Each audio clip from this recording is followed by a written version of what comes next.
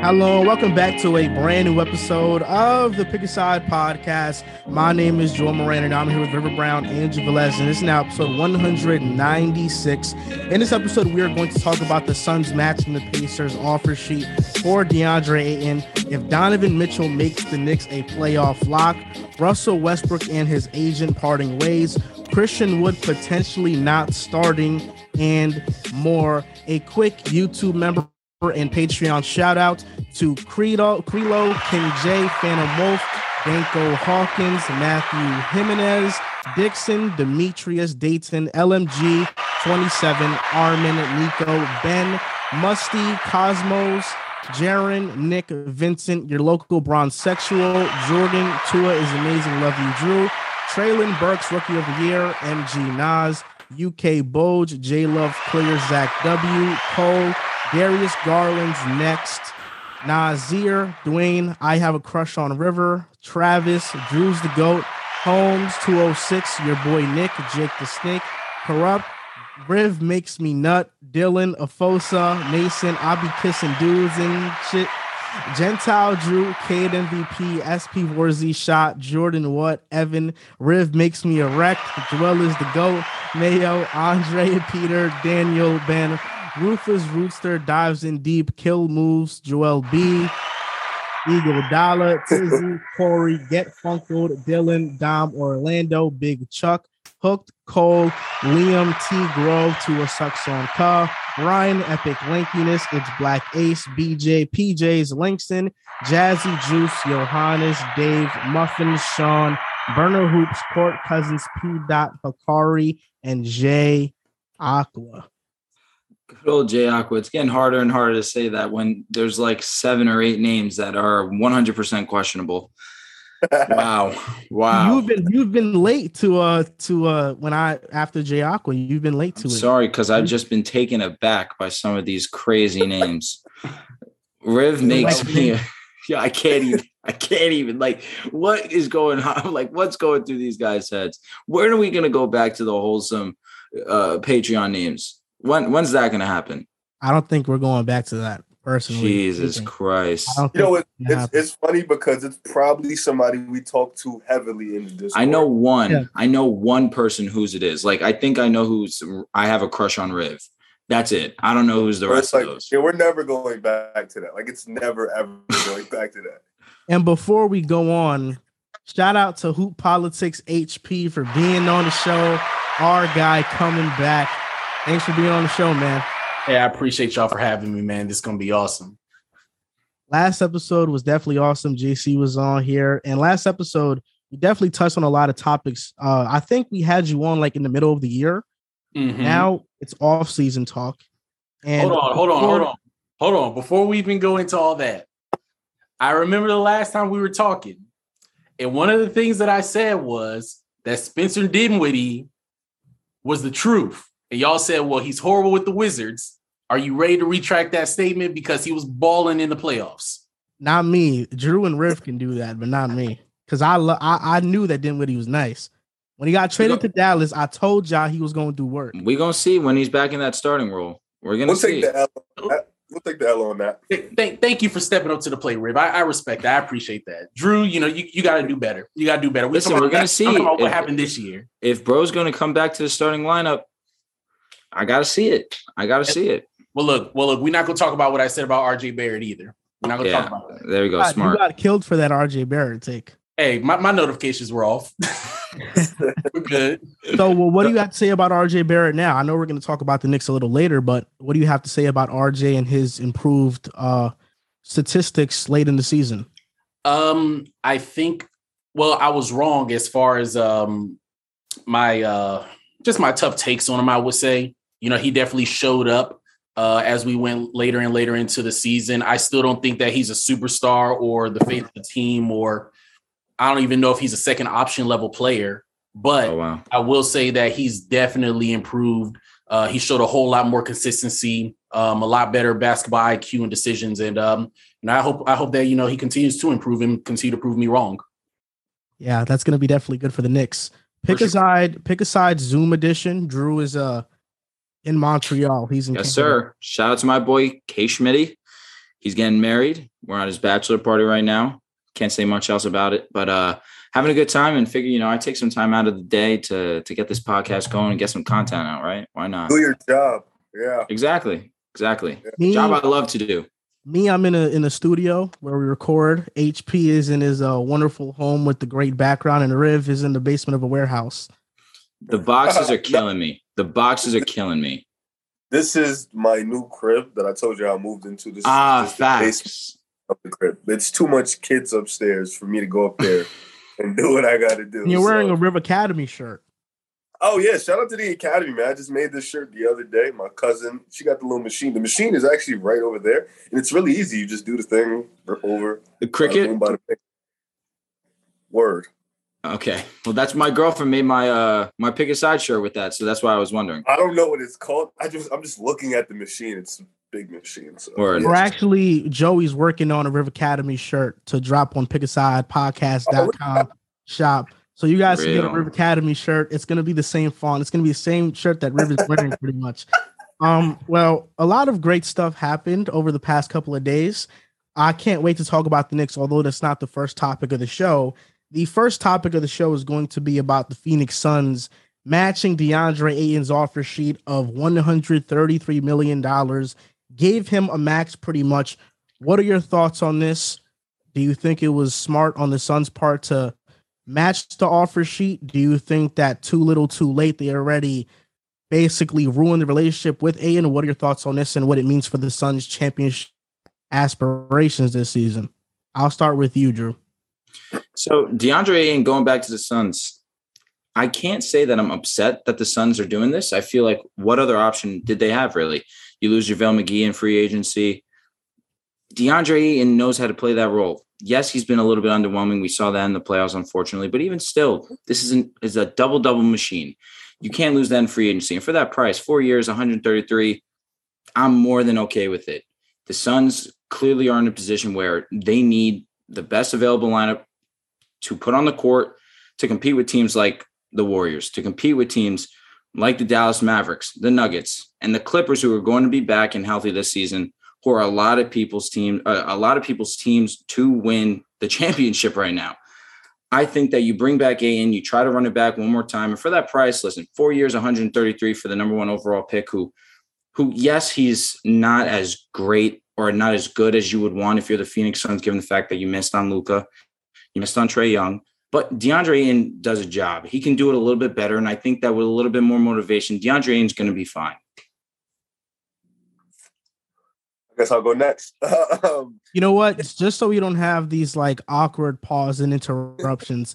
Let's just do it like we do it on the show. So, Riv, you go. Drew, you go. HP, you go. That works. I'm cool with that. For the first time ever. I was shocked.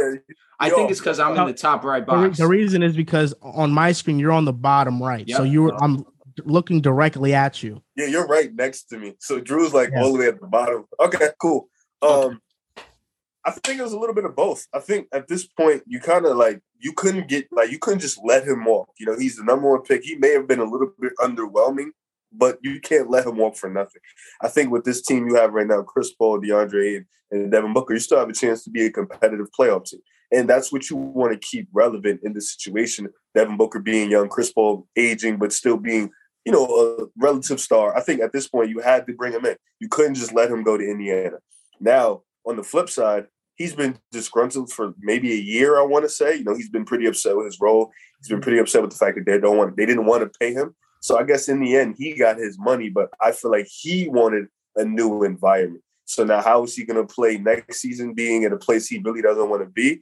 I don't know. That's tough to sell, but I still think he's a good player. I still think he has room to grow. He was underwhelming against Dallas, but that was against Luka. Luka makes everybody look underwhelming at the same time. 100%. So I ain't going to knock him for that, but offensively, he does need to be more aggressive. They need to feed him into the offense a little bit more, and he needs to get better as a basketball player. But I think Phoenix did the right thing. They had the match. They matched it pretty quick, actually. So they needed to do this because they couldn't just let him walk for nothing. I think that it was definitely a good thing for Phoenix to go ahead and match the offer. I think a lot of people talk bad about DeAndre Ayton and everything, but the way I look at it is how many legitimate 7-foot centers, 7-foot plus centers could you name in the NBA that have post moves, that can hit their free throws, that block shots, and that will play the majority of the season? There's not that many that you can name. Ayton provides a lot of things, but it's seen as less than because of the age of basketball we're in as far as guards and wings being at a premium. He still averaged 17 and 10 during the season. I think during the playoffs, he was around 17 and 8. So, he did drop a little bit with his minutes going up slightly in the playoffs. But I think, to your point, he wants to be in a better role. And I think that Phoenix has to find a better way of getting him involved in the role, because Chris Paul is getting older. Bridges, Cam Johnson, guys like that, they're still really just spot up 3-point shooters and guys who are going to get out in transition. And Devin Booker, while he is a really good one-on-one scorer, he is going to need easier buckets to come for him and for that organization. So I think that it was great that they matched it. I don't think that they could have done anything better, to y'all's point. But what I will say is I do believe that y'all have hurt the relationship to no repair long-term. The fact that y'all didn't go ahead and give him his extension last year when he should have gotten it. You had Chris Paul get on TV and say, we're going to get this guy paid, and it didn't happen right away. And now we're at the point where I got to go and basically fight and get my money by signing with somebody else and forcing y'all's hand. It makes it to where it doesn't feel like y'all really wanted me, and y'all are just doing this now because you can't let me go. So long-term, I'm not sure how this is going to look, but in the short term, I think this definitely makes Phoenix a lot better, but they're going to have a lot of decisions to make in the next couple of years. You guys make a lot of good points. DeAndre Ayton, $133 million, max contract, basically getting paid $33 million a year. He's now the 5th highest paid center in the league. Now, is that an overpay? I don't think so, because he's a top 7 center in the league. You have Jokic. Well, okay, he was going to name him. Sorry. You have Jokic, Embiid, Cat, Gobert, Bam. Jared Allen, I think, is better than DeAndre, and I think he's a significantly better defender than him. And that's why I put him over. 7 is DeAndre, and after that, at 8, I have Kristaps Porzingis. And then I have Clint Capella at 9, Jonas Valanciunas at 10. So because of that, Miles Turner, I don't know where I rank him. I quite frankly don't have an interest in ranking him because he never plays. And really, the Suns never were interested in a sign and trade. That's why they matched the offer. They didn't want Miles Turner back. The only person they wanted was Kevin Durant. And with them matching this offer sheet, they cannot trade for Kevin Durant anymore until January 15th, if he's even available. So this takes the Suns out of the Kevin Durant sweepstakes. I know some Suns reporters are still trying to sprue up that narrative, but it's gone. It's done. It's over with. He's not going to Phoenix. We'll see where he ends up now. DeAndre Ayton is a good player. He does have to get better. He does have to now take on that role of being the second option. Chris Paul's getting older.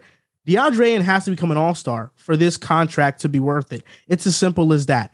And to the point of you, when you talked about how the relationship is beyond repair, maybe that's true. Maybe Ayton is disgruntled, but this may come across as a bit too harsh. I like it. Who cares? You just got paid $133 million. Who cares who you have issues with? Who cares who you don't get along with? Who cares that they didn't pay you last year?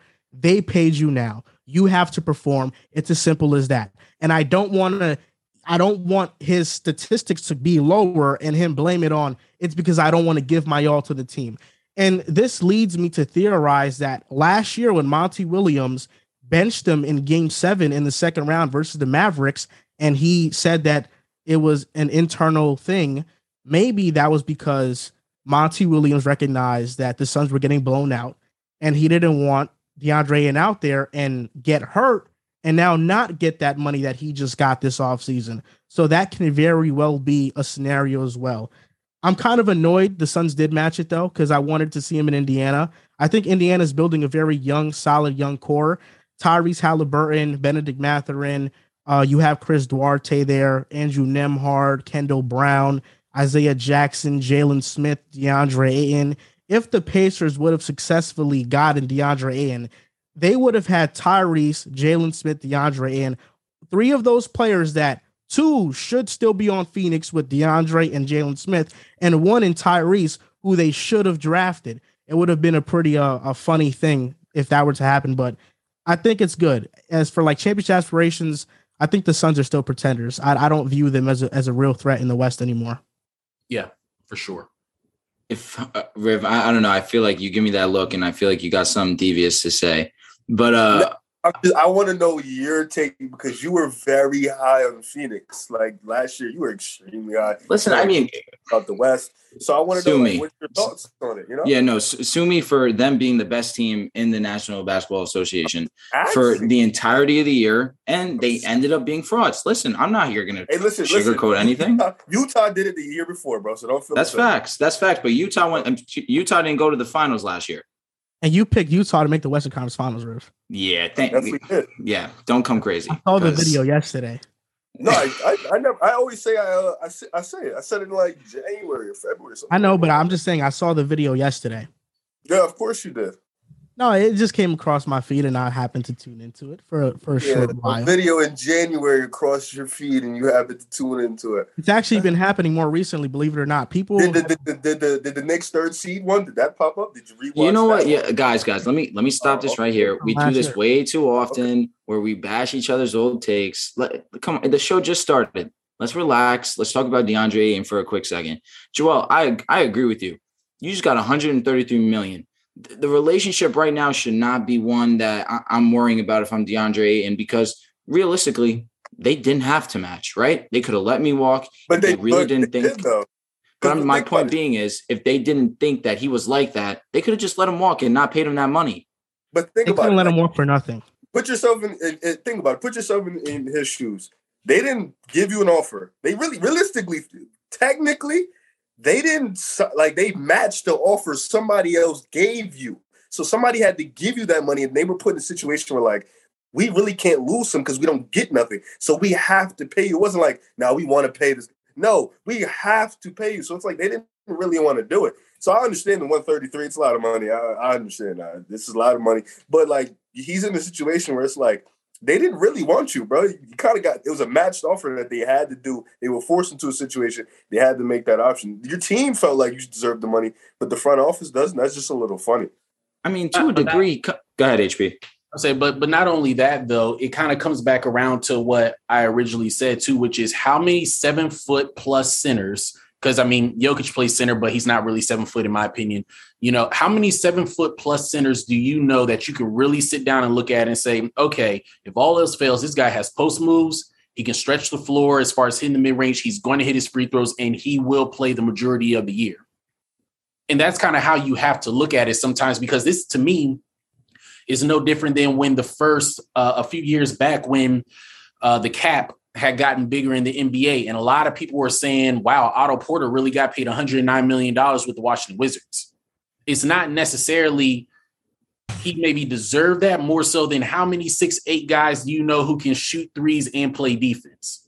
And it's kind of the same way with DeAndre Ayton. There's not that many 7-footers that you can really name that does what he does, even if you see it to be underwhelming at times. The problem is that Phoenix's offense doesn't really involve him, which leads me to the next question I was going to have for you guys is, if he underperforms throughout this 4-year contract, how much of it will you blame on him not getting better and Monty Williams not more so involving him in the offense? I think, for me personally, I think Monty Williams is a great coach. So if he senses that DeAndre Ayton is getting better, I think he will involve from the offense more. But if he does, that question is more of like an eye test. You have to watch and see if he does happen to get better. But realistically, if he doesn't make an all-star game, and it has to be like a 50-50 thing, front office and him, because sometimes players force themselves into a position like, yo, I'm getting better, get me the ball. And coaches are like, all right, now we got to give him the ball. So it's like a 50-50 thing for me.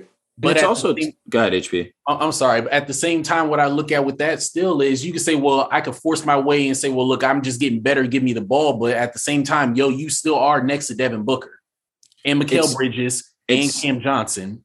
Yeah, but Bridges is we know what Bridges is. It's tough when you have Devin Booker, who obviously is going to get majority of the offensive load. But then you also have CP3. Having a big three, it's tough to feed every mouth. It really is. But now that CP3, we're starting to see, so unfortunately, that his play is starting to decline. Now there's going to be more room for opportunity for DeAndre. And I do firmly believe that over these next 4 years, we'll start to see him incorporate a little bit more.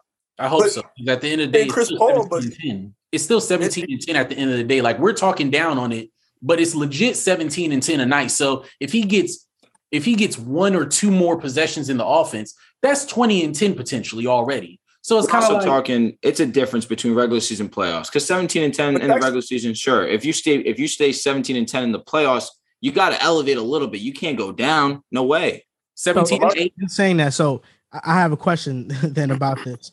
If look, I know that DeAndre Ayton is a good player, but if he's really one of the few centers that are saying that can do what you're saying he can do, why was there only one team that wanted to give him an offer?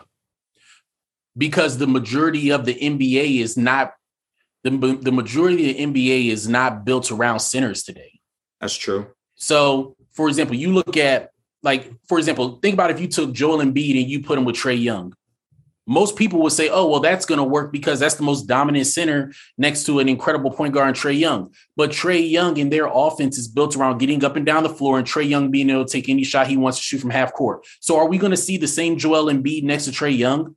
Are we going to see the same Jokic next to, I don't know, just, you could throw some. Would you see the same Jokic next to Kevin Durant and Kyrie Irving? Most likely not.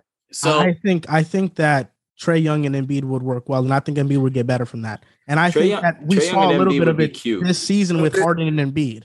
Look, this is my problem. It's not a matter of if Trae Young and Embiid would do well together. What I'm saying is, are we going to see the exact same Embiid or better and the exact same Trae Young or better together? Or is there going to be a drop off? That's what separates Steph and Klay Thompson. Steph can play off the ball, on the ball. Klay can play off the ball. So what they do best doesn't clash with each other. So they can still be at their best together opposed to going to another team. So in saying that, DeAndre Ayton's contract, 4 years, $133 million. He's getting paid $33 million a year. Thanks. Fifth highest paid center. In these next 4 years, does he secure an all-star appearance? I say there's yes. There's a lot of good players in the NBA. And in the Western Conference alone, you have Nikola Jokic, you have Karl Anthony Towns, Rudy Gobert. Those are 3 big name centers. Well, they'll probably try to group AD in that also. Yeah. Well, Cat is going to probably be a 4. But my thing is, he's the number 1 pick in the draft. Like, we have to ask this about a number 1 pick in the draft. Mind you, number 1 pick always in a lock. Yeah, but it's Andrew Wiggins just got an all-star starter appearance. Like, come on, bro. Like, come on. Like, and we took this big 3 stuff. Chris Paul is old and aging, man. He should be one of the guys that's helping Aiden get involved more in the offense too. For sure. Take the drop offensively. Like, yo, I'm just a playmaker at this point. You need me in the 4th, like what Steve Nash used to do. It's tough though. That's tough though. They're just making it. I don't understand the problem. But if CP3 wasn't CP3, like, he's aged pretty well. Yeah. His offensive game has been pretty consistent. This was the first year, and yes, last year, obviously he got hurt and it impacted his play, but for sure. But this was the first time we really saw CP3 look his age. So what's your answer, Drew? Does he make an all-star game? I'm going to go on a limb and say no. I don't think so. I just think there's too much talent in the Western Conference right now. I'll say yes. 4 years, yeah. Yeah. I think that at first I was thinking of it from the perspective of next year, but it's like in 4 years, do I expect for all of these centers to be the exact same? I expect you can more healthy still do it. What's benefiting Ayton is he's going to play every game all year. That's fair. Yeah. Jokic will be there, obviously. Jokic will be there. We don't know what's going to happen with Anthony Davis, so there's that. But then, LOL. Do I think Karl and Gobert are going to both be all-stars? And I think that Ayton will get at least one of them out of the next 4, especially if they continue to be one of the top teams in the West. They'll be a great regular season team, no doubt in my mind. They'll be that in the regular season. Their system is built for regular season basketball. So he's going to have the record. He just has to put the numbers. It's just the playoffs. See how that goes. I mentioned earlier, I don't think DeAndre Ayton got overpaid. The Knicks just had a pretty glorious offseason by signing one of the top players in the market in Jalen Brunson. People talk about him being overpaid. And if I think that's ridiculous for people to say that personally. But glorious I'm crying. You thought no. You know that's you said that too loosely. Was it wrong? Was it wrong? I don't know if I'm calling Jalen Brunson that free agent signing ultimately a glorious. He averaged 28 points per game in the first round. Listen, I'm glorious, not glorious, a little strong. It's a little strong, just a little bit. It's a good signing, but glorious is crazy. I'm with Riv. In the midst of all the Knicks stuff going on, the big thing happening right now is that we are front runners to land Donovan Mitchell. Now, the question for this topic was going to be, does this make us a playoff lock? And I have a lot of things to say on this topic, so I'll just go first, and then we'll go back to the original scheduled programming of the order that we go in. This is pretty simple for me, but before I give my answer, you guys may know what it is. Let me just talk about the Knicks. Leon Rose's mission from the start was to be in this position, in this exact situation. When he first came to New York 2 years ago from CAA, his targets were Devin Booker, Cat, and Donovan Mitchell. The Timberwolves became good. The Suns became contenders. And Donovan Mitchell and the Jazz, they're imploding. So now Donovan Mitchell is available. Considering the trade package for Mitchell is going to be Emmanuel Quickley, Obi Toppin, Deuce McBride, Cam Reddish, Quinn Grimes, a combination of those young players, and maybe 4 to 6 first-round picks, that's a hefty price. But for Donovan Mitchell, you pay that 100%. When I talked about Mitchell earlier in the season, I said he plateaued. Do I still believe in that? 100%. I don't know how much better Donovan Mitchell is getting from this point. I don't know that. But I was low on Mitchell coming to New York because I was under the belief we would have to give up star Jay Barrett for him. But that's not the case. I was under the belief we would maybe have to involve Julius Randle in a trade package. You're telling me the Knicks can have a starting lineup of Jalen Brunson, Donovan Mitchell, RJ Barrett, Julius Randle, and Mitchell Robinson, and then have a bench of Derrick Rose. He didn't go anywhere. He's still here. Derrick Rose is still here. I want to keep Quentin Grimes, Isaiah Hartenstein, who is arguably the best backup big in the entire league. That's a solid 8-man rotation.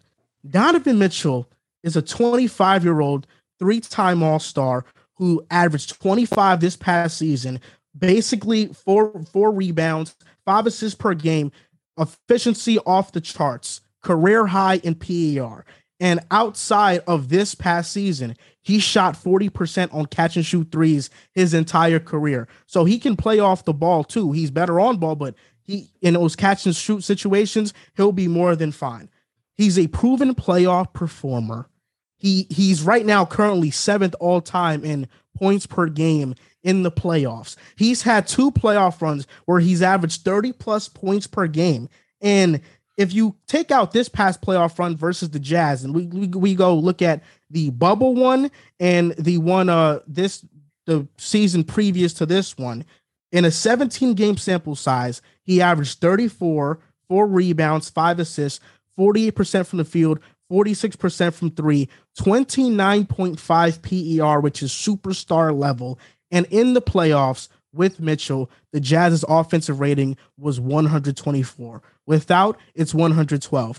Opponents outscored the Jazz by 8 points when he was off the floor. They outscored opponents by 5 when Mitchell was on. So all this talk about Mitchell's defense, the backcourt is going to be food, 2 6'1" point guards. Let me remind you, the Jazz's backcourt was 2 6'1" guards in Mike Conley and Donovan Mitchell. Donovan Mitchell, I can guarantee, is going to be better with the Knicks going forward from 25 and over than he was in his stint with Utah. I can guarantee Jalen Brunson is better than Mike Conley. I can guarantee RJ Barrett is better than any wing defender the Jazz had. I can tell you Julius Randle's getting back to being energetic on the defensive side of the ball, being more efficient. And Mitchell Robinson, he's not Rudy Gobert, but he is a great defender in his own right and a great lob threat.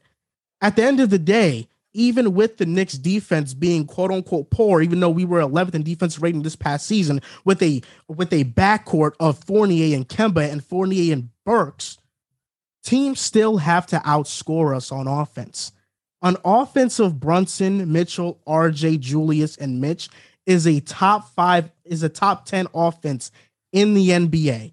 And our defense isn't going to be as bad as everybody likes to make it sound. Let me just give you guys these numbers. Teams with the bottom 20 defensive rating that made the playoffs this past season, 3 of them: Nets, Hawks, and Bulls. Teams with the bottom 20 offensive rating to make the playoffs this season, none. Offense matters more than defense. The Knicks won't be this horrid defensive team, and we will be significantly better on offense, a top 10 offense. Mitchell has led top 3 offenses in Utah routinely. They were just the best offense this past season. Are the Knicks a playoff lock? Absolutely. Already better than the top teams like the Bucks, Celtics, Sixers? No. Miami, who knows? The drop-off might be steeper than we think. Are we better than the Bulls? Absolutely. Are we better than Atlanta? 100%. Are we better than the Toronto Raptors? Without a doubt. Jesus Christ. The Knicks are back.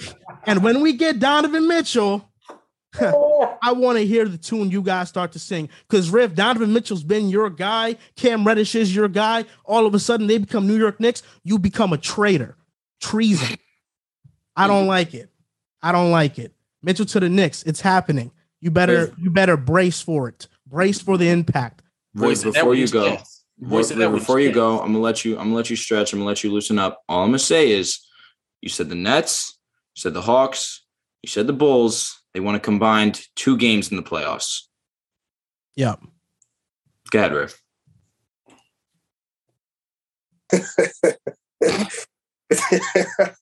Oh my God! So for starters, big Donovan Mitchell guy. You know, I'm the biggest Donovan Mitchell guy on the show. You know, oh, for sure. You might be the biggest Donovan Mitchell guy on the planet. Not anymore. I've watched his career since Louisville. Great player. Defensive test. Word. At Louisville. If you guys get Donovan Mitchell, obviously it makes you guys way more competitive than what you were before. You know, it definitely puts you guys up in that, you know, in that stratosphere of playoff teams. Playoff lock? It's tough. Because you pretty much just named the tier of teams you will be in with. You will be in with the Hawks. You will be in with the Bulls. You will be in with Toronto. That's the tier of teams. You said Miami, they're better than y'all. But that tier of teams, that's the 4. The locks, I think we all agree, Milwaukee, Boston, Miami, the Bucks. Philly. Those are the 4. So the next group is the Hawks, the Knicks. If they get Donovan Mitchell, they got to actually get the guy. If they get Donovan Mitchell, Toronto, and then Chicago. So those are the next group of guys. You mentioned Cavaliers. Oh yeah, Cavaliers. But I was just about to bring them up, but I was going for my turn. Yeah, Cavaliers cool too. But the Knicks have a lot of youth that they can trade. You guys have a lot of young talent. You guys have one of the deepest young talented teams in the league. This spiel on you threw a lot of numbers. You threw a lot of fancy, kinky, cute little analytic numbers. They were really dope. You didn't mention in the bubble Donovan Mitchell blew a 3-1 lead. You just failed to mention that. You kind of forgot about it. You bypassed Utah. Yeah, 2 50-point games. Was it his fault? Was it his fault, Riv? Was it his fault? I let you talk. And let me go. All right, I want to know, was it his fault? Answer that question. Yes or no? You blow a 3-1 lead, it's everybody's fault. Let's just be honest. Bojan Bogdanovic did not play. And they were up 3-1. Come on. All you had to do was win one game. He had 2 50-point games in that series. I don't want to hear it. I don't want to hear it. Everybody's fault. Joel, how are you defending a blown 3-1 lead? It's impossible. It's impossible. Maybe he gets 20% blame, but he gets blamed. He undoubtedly gets blamed. You blow a 3-1 lead, it's the whole team's fault. You didn't want to mention Dallas versus Utah because you forgot that Jalen Brunson got his contract because he was cooking Donovan Mitchell. That was one of the guys he was absolutely and Conley. Yeah, but both of them, backcourt, 6-1, those two guys, cooking both of them religiously. You didn't want to mention that series also because Donovan Mitchell was a complete cone, and he also didn't play well on the offensive end because Dorian Finney-Smith had him in hell. You didn't want to mention that. But I will say Jalen Brunson, Donovan Mitchell, RJ Barrett, Julius Randle, that's a good starting five. Good lineup. Mitch Robinson, he gets hurt a lot. You didn't mention that, but we're gonna let you sleep off. All he mentioned was how great of a defender he was, lob threat. Not a mention. You mentioned D Rose, he gets hurt a lot too. You mentioned two guys. Mitchell Robinson played 72 games this past season. Next. That's what I didn't know he played 72 games. Oh man. Keep going. But playoff lock, that's tough because I like Toronto as a team. I like us as a team. I like the Hawks as a team. I wouldn't necessarily say y'all are a lock. I can't say that. But I can definitely say you will make the playoffs. But a lock is in terms of being the top 6 seed. I can't necessarily call you that right now. You said how you're not worried about the 6-1 backcourt, but I have to be completely honest. I don't like it not one bit. Not one bit. I get it. They're a strong duo when it comes to scoring the basketball. Donovan Mitchell is one of the better scorers in the league. Jalen Brunson, up-and-coming scorer in this league. I just don't see how defensively this is beneficial to your guys' squad. 100% I agree. This is an offensive league for sure in the regular season, which is why there's a possibility you guys will make the playoffs. I don't disagree with that statement. However, come playoff time, right? Let's say it's the playing game and you guys aren't the playoff lock because that's 1 through 6. But now you're in that 7 to 10 category and you're facing the Cavaliers maybe. You're facing an Atlanta Hawks. I don't know. Atlanta Hawks maybe, but DeJounte Murray might change the landscape of their defense. Who knows? I worry about that 6-1 tandem. I feel like that's a fair statement to make. Donovan Mitchell's an amazing ball player, but Riv just rattled off a series of events that Donovan Mitchell was not beneficial in. His offensive game, you can't deny it, but the lack of size and his inability to play defense at a high level is a concern. Now, we've spoken, and we're going to speak about later about the top 10 young cores. Yes, you have RJ, who's the most important piece, and you don't want to lose RJ, but you lose Grimes. Is there really, you're losing Obi, who you and I have spoken about potentially coming in to take Julius Randle's spot. I would be more open to getting rid of Randle and trying to get Obi in there to continue his developmental process. I just don't know if it's worth giving up the 6 picks, giving up that young core for a guard who is the same size as the guard you just signed in free agency. That's my concern. Man. So this is what I did when I heard about this and are they a lock? And y'all kind of talked about, but I just want to really look over it again. We already have the lock. It's Heat, Celtics, Bulls, and the Sixers. We're all in agreement on that. Heat, Celtics, Bucks, not the Bulls. Mm-hmm. Hell no. The Heat, the Celtics, the Bucks, and the Sixers are locked for top 4. Mm-hmm. Raptors, is it guaranteed that the Knicks are going to be better than the Raptors with Scotty Barnes coming back another year being better? Come on. Talking about the Raptors here. Pascal Siakam being there. Raptors for a 5th seed. Who's better, Donovan Mitchell or Pascal Siakam? After that, who's a better? Let's do it. Do you really want to break down the roster? Yeah, let's do it. Who's Donovan Mitchell? Who do you have that's better than their 5? Who's better, Jalen Brunson or Fred VanVleet? It's the same. It's literally the same. It's the same. Oh, okay. All right. Same tier. We're talking about the same one that was hitting big shots on Curry and Clay and KD to win the championship. And Brunson was hitting big shots on Curry and Clay when they faced him in the conference finals. In the championship. It was a 5-game championship. Talk about big shots. He averaged 18. Fred VanVleet was a bench player.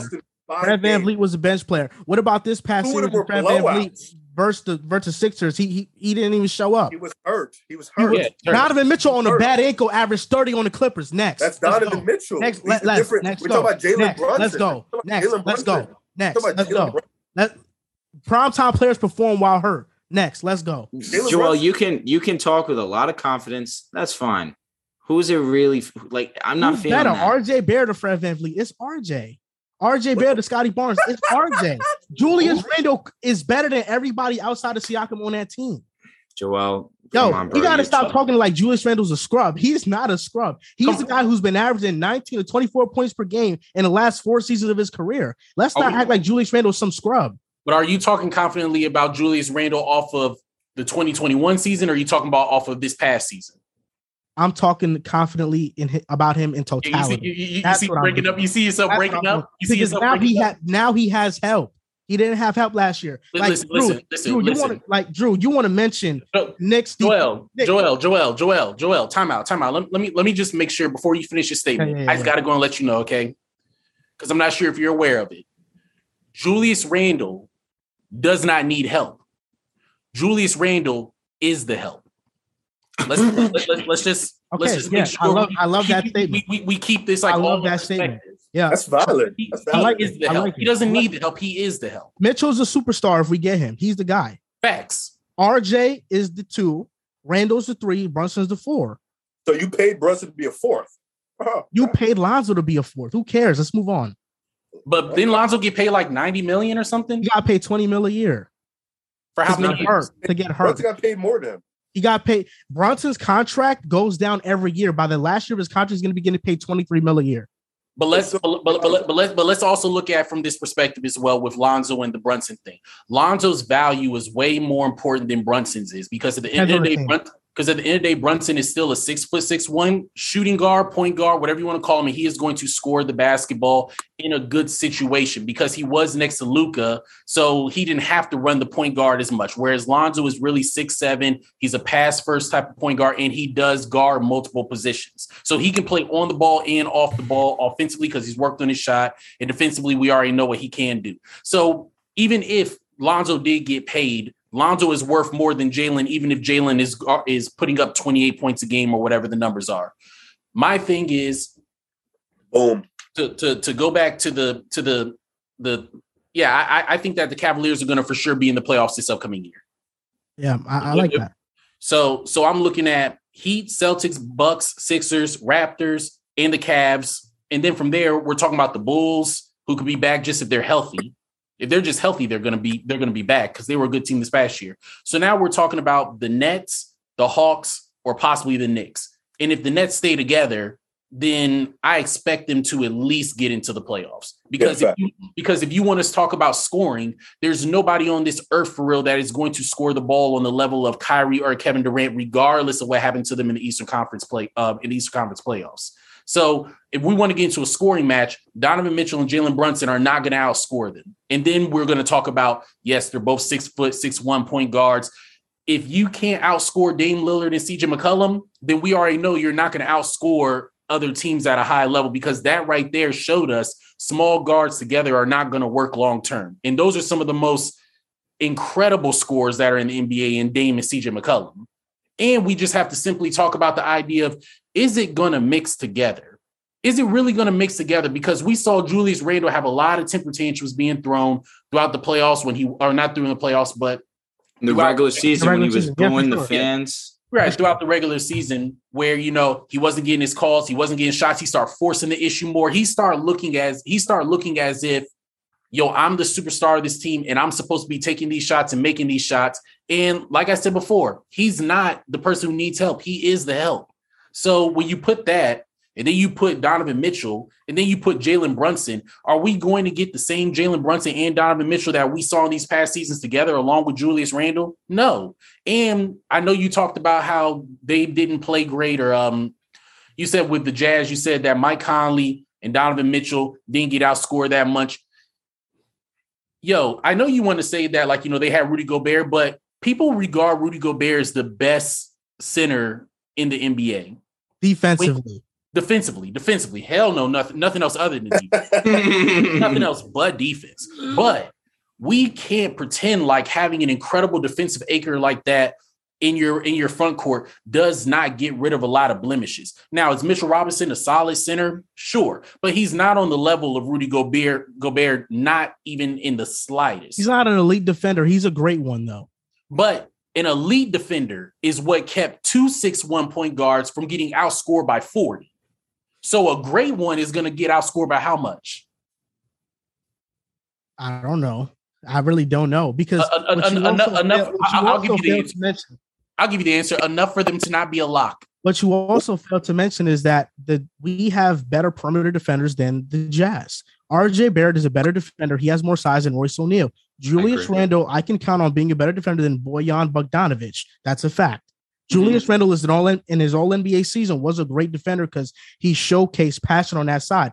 Julius Randle had to be the guy in the all NBA season. This past season, he tried to repeat that season, but we know he's not that guy. Now he is going to be relegated into a role that's going to make him more efficient. It's going to give him pick and roll partners in Jalen Brunson and Donovan Mitchell to get easier shots, to get open shots. We talk about the guard thing. You mentioned Portland.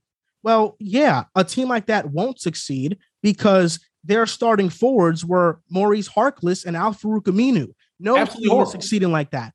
With the Knicks, RJ Barrett and Julius Randle, significant upgrade over those two forwards. But now let me just step back a couple real quick to just ask you this question because I want to loop back around now for you. Because now you start talking about defense. So is it defense or offense that's going to save y'all? It's going to be both. I don't think, this is the thing is because let me ask you guys this question, a roundtable question. Was the Knicks defense bad last season? No. It wasn't horrible. I wouldn't say so. Okay. Last season, we were 6th in opponents' points per game, and we were 11th in defensive rating. Can I ask you a quick question, a rebuttal question? Yeah. Was Donovan Mitchell statistically one of the worst defending guards in the league? 100%. I'm not denying that. Okay. But is Evan Fournier not one of the worst defenders at his position in the league? He's also 6'8". He's 6'7". Oh my God! He's not a good defender. He's not a good defender. Yeah, but it's not a matter of whether or not you're a good defender or not. It's still the fact of when you just have length, then that gets rid of a lot of. It doesn't matter because he's still not a good defender. What about Kemba Walker? Is he a good defender?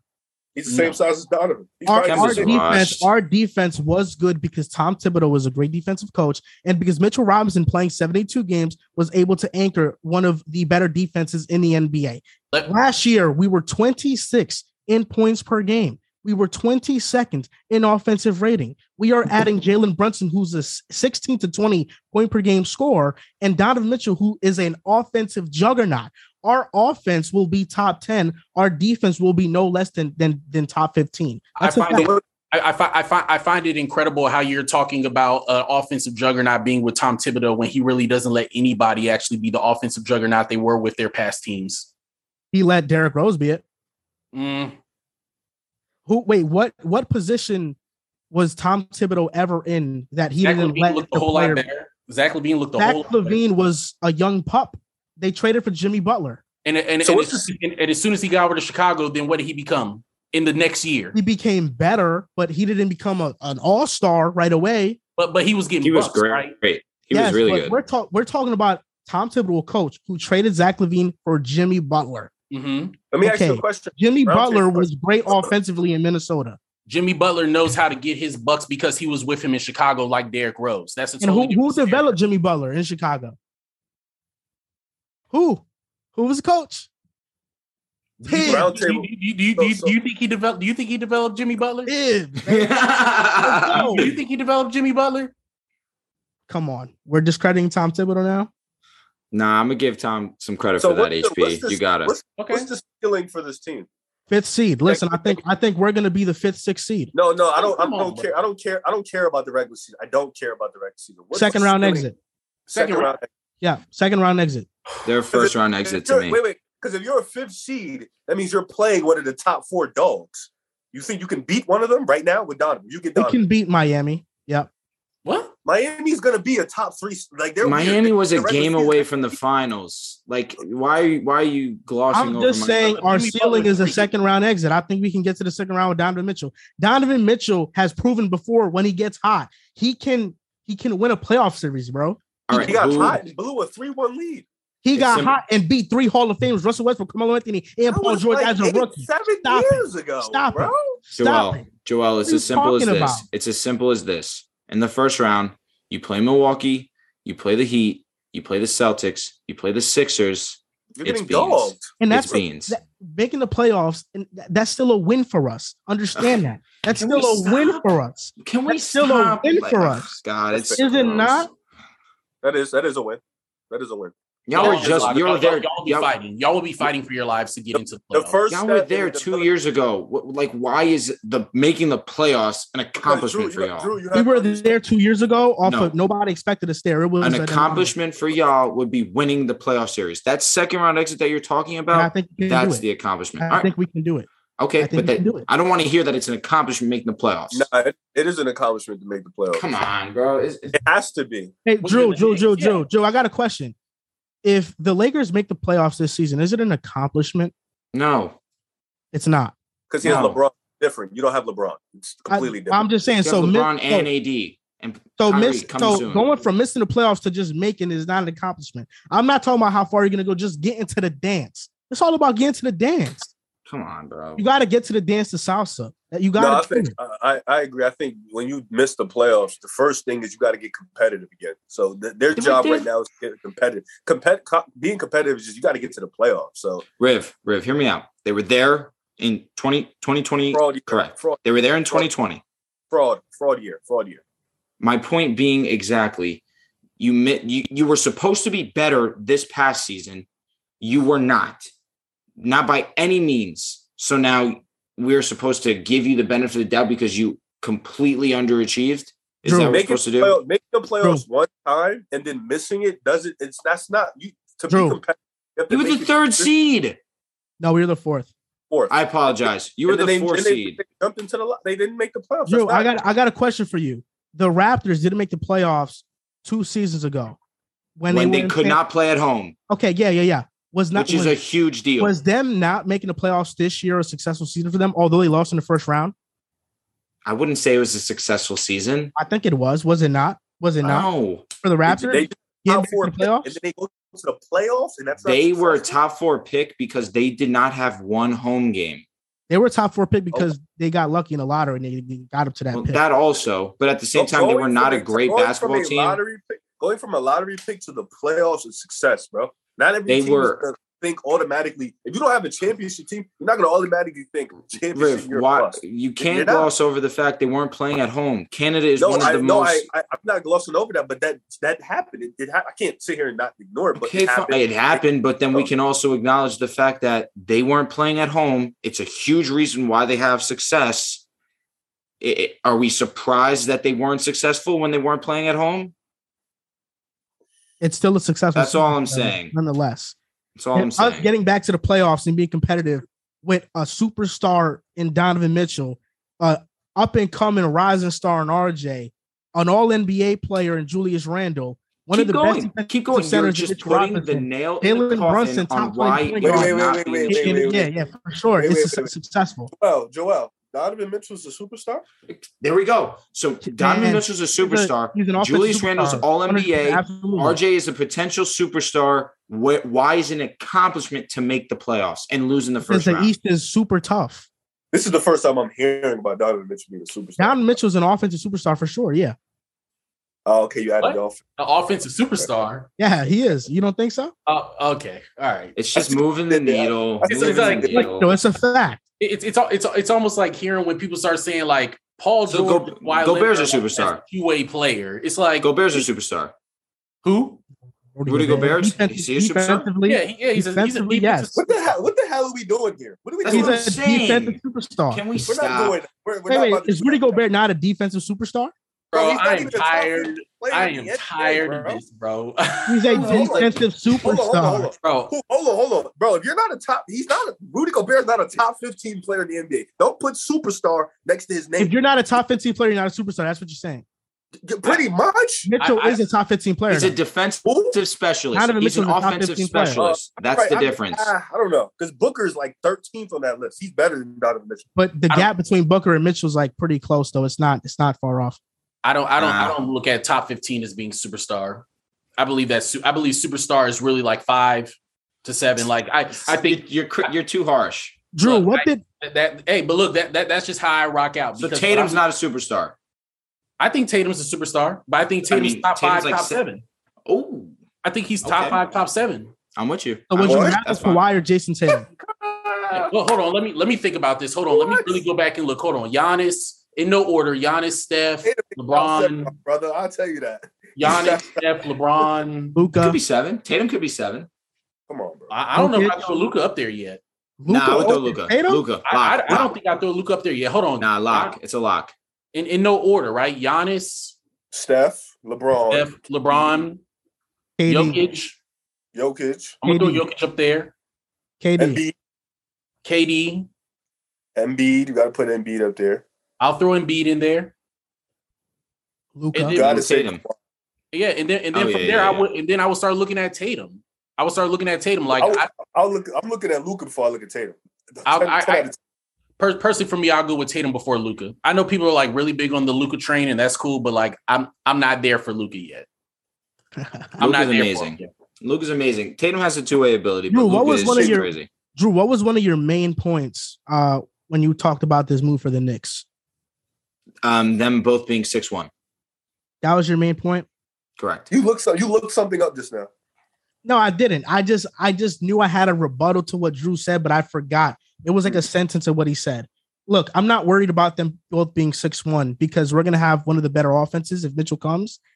Defensively, we'll be just fine. It's people are overblowing it a bit too much. And yeah, if Conley and Mitchell can be the first seed in the West, being 2 6'1" guards, I think the Knicks can be a playoff lock. Okay. You have to stop saying that. This is why you have to stop saying that. Utah was not only one of the best offenses in the league, they were one of the best three-point shooting teams in the league, and they had literally, if you go look at statistics, a generational defender in Rudy Gobert. You don't have that. You don't. Mitchell Robinson's good. He's cool. You don't have that. You don't have Rudy Gobert. You don't. And you have a top 15 defense though. Still, even if Mitchell comes. You do, but if you don't have, they were like a top 3 offense for like 4 years in a row, being a top 4 shooting team. Because of Mitchell. Boyan, Joe Ingles, Jordan Clarkson. Jordan Clarkson, like, what's up? Royce O'Neal don't shoot good. What we doing here? Derrick Rose is better than Jordan Clarkson. What? They're the same. Not at this point in time. They're the same. Yeah, you're right, Rick. And I think Derrick Rose got more IQ. That's fair. Okay, I can give you that. Utah had better players you're naming, like RJ's better than Bogdanovich, bro. It's not about, but I'm trying to say these players are better. It's just, I'm with you. I'm with you, Joel. They were a 3-point shooting machine. We have better offensive players than them. We don't have the floor spacers, but Brunson and Mitchell are going to open up driving lanes for RJ Barrett. Randall's going to he's not going to get the double teams anymore. He's going to be more efficient. But Mitchell Robinson is going to be a great lob threat. Like Julius Randle has shot 30. Who's throwing him the lobs? What? Donovan Mitchell? What? Jalen Brunson? To say Donovan Mitchell wasn't even throwing lobs to Rudy Gobert. Yes, he was. Bro, listen, that's a false narrative. People got to stop. Donovan Mitchell and Rudy Gobert were one of the better pick and roll pairing statistically in the NBA. Didn't you tell me that Donovan Mitchell averaged like 2-3 passes to Rudy Gobert a game? That was a trend going on Twitter, but Donovan Mitchell, statistically, him and Gobert are one of the better pick and roll duos in the NBA. Statistically, that's what it is. I'm just going off what you're telling me. In terms of what Donovan Mitchell scoring off of his pick and rolling, or the points they generate per pick when they generate. I'm confident. I don't know it for a fact, but I can guess. Mitchell. Are you telling me Mitchell can't pass? Mitchell is a good passer. He's a plus passer. He's a decent passer. He's not a decent one. He's a plus passer. He's not just all right. He's a good passer. Is he great? No driving lanes if there aren't that, but he's a good passer. He's okay, decent bro. passer. He's a decent passer. Make cross-court passes. He can make skip passes. He can throw lobs. He's a decent passer. He can make almost every pass. Nothing wrong with being a decent passer. He cannot make every pass. What have you been watching? Mitchell struggles when taller defenders trap him, but in those situations, 6'1". Yeah, in the situations where he's in a pick and roll, he makes great, phenomenal passes in that. He's a Gobert. And this is the thing. Mitchell Robinson can catch the same type of passes, bro. Look, driving lanes only are there when you have shooters. So yes, I will give it to you that is Jalen Brunson or RJ or these people, are they better than Royce O'Neal and all that kind of stuff? Sure. As basketball players, they're better. But does that system fit? You're thinking that there's going to be passing lanes in New York when there's nobody over there who are just knockdown shooters like it was with Utah. So those lob threats can't be there if they know that they can help off of RJ if he's inconsistent in shooting the three. So if they know that, whoever is out there, Derrick Rose is out there shooting threes, they know that they'll live with that before they decide to give up the lob. But with Utah, they had, like you said, a generational talent defensively in Rudy Gobert, and everybody on the floor could shoot. So that means nobody could help. So that gave the spacing for Donovan Mitchell, for Mike Conley, and all these other people to get down there, for the lobs to be there, so on and so forth. So I don't understand how in a year's time, the conversation around Donovan Mitchell has completely changed to the point where he's getting disrespected. He's literally disrespected. He's not getting disrespected. He's a great player, but to say he's going with the Knicks is going to make him a lock for the playoffs, that's just a little wild right now. No, it's not. When he's taking the Jazz to the playoffs every single year, and as a rookie, when they weren't projected to go to the playoffs, he led them to the playoffs. With Rudy Gobert. Nobody was picking the Jazz to make the playoffs because they had Rudy Gobert when Mitchell was a rookie. Joel, because wait, with a good team. They had a good team. Hoops, hold on. Hey, I'm gonna pass you the ball. I'm passing you the ball. Don't even worry about it. Go and work out. Because we had a segment about who's more important to the team, Rudy Gobert or Donovan Mitchell. And you said Rudy Gobert was more important. Defensively. So don't act like this wasn't the Donovan and Rudy show. Don't do that now that he's leaving the team. Don't do that. You're lying on my name. I have another question. Didn't you say Donovan Mitchell was going to perform better in New York than Utah? Did you just say that before during your monologue? Yeah, I did. So, perform better as in he's going to get better? Or because you already said he plateaued. Yeah, he's going to get better. He's going to get better. But you said he plateaued. So which one is it now? Is he now going to perform better? I think his statistics. Look, I think Donovan Mitchell, there's room for improvement as a player. But in the general consensus, and in my opinion, in terms of when he plateaued, we view him as a top 15-ish player. I think he's going to teeter around that until the end of his prime, pretty much. I don't think he's ever going to make a significant jump to where he's a top 10 player or where we view him as a real legit number one option on a championship team. I think Mitchell is the second option on a championship team. That's what I mean by plateaued. But he's 25 years old. His career high has been 26 points per game. I think in New York, he averages better numbers than he did in Utah, 100%. Okay, I just wanted to make sure. Okay. I just have to say something really, really quick because it's more important than everything else. Jason Tatum can't be top 7. I just realized Kawhi Leonard's not in there. I'm sorry. No. Yeah, I know. You were tripping. Yeah. My bad. That's more important than anything. I'm sorry, Kawhi Leonard, if you're out there and you ever listen to this. Yo, I'm sorry. I forgot about you. You would consider Tatum over Kawhi? At this point in time, you wouldn't consider it? No. At this point in time. No. After what we just seen, no. We shouldn't consider it. After we just seen where he just made the finals. You're right. Yo, look me in my face, okay? No. All right. No. If that's what you believe. No. It's okay, Drew. They're being disrespectful to two players from the 2017 draft class, Tatum and Donovan Mitchell. Hey, look. Jason Tatum, at the end of the day, he's winning. He's 6'8", light skin, curly hair. 6'10". Caroline isn't leaving him ever. So, he's winning, but come on, bro. Come on. Kawhi's coming back. So he's 8. He's 8 or 9. Sure. For sure.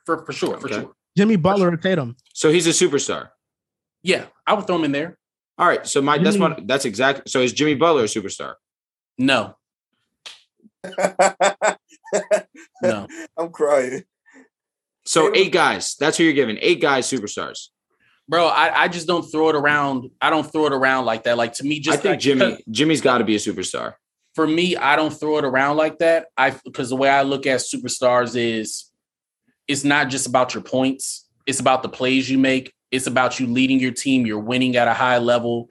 Jimmy Butler was a game away from the NBA Finals. Yeah, but to me, it's different. You got to get to the finals. There's a lot of things that play into it for me. Well, I don't want to say you have to get to the finals because Joel Embiid hasn't got to the finals in the years Jokic. He hasn't got past the second round.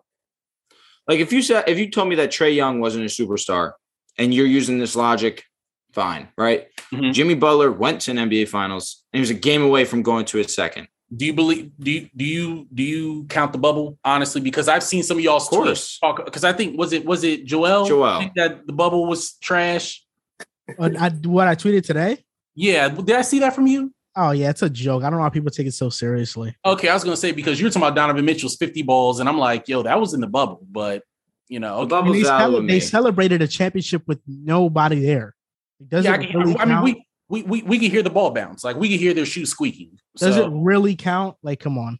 Yeah, I know how I feel about this. There's a pandemic, like y'all. Irresponsible. Shut down the season. That bubble. Play next. Run it back next year. It was ass. Irresponsible. A former top player in the league, in Russell Westbrook, recently fired his longtime agent of 14 years, Thad Foucher, and they split over irreconcilable differences. Which basically means they disagree totally on important issues.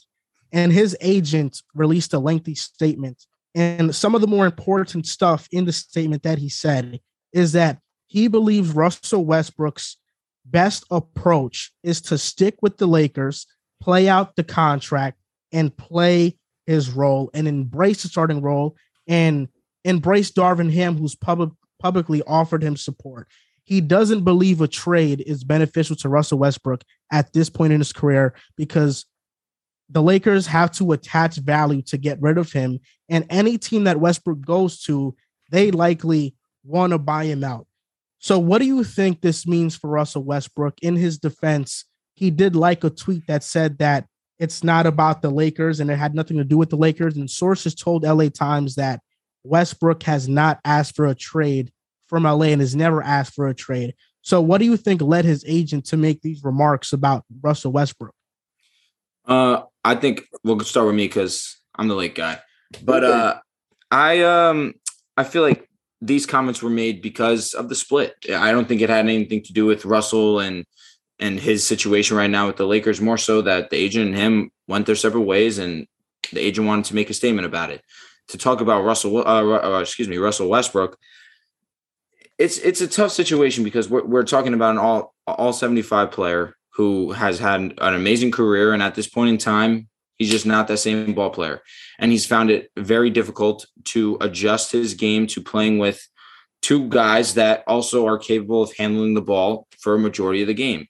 His inability to buy into what the Lakers are trying to do while LeBron and Anthony Davis were on the court made it difficult for the Lakers to have success. And it made it difficult for Russell Westbrook to really have a consistent flow of what to do because he was so fixated on not having the ball in his hands, wanting to be the guy that's running the offense, where he could have adjusted to his role and did what was best for the team to ultimately shut the critics up to say that you can win a championship with Russell Westbrook.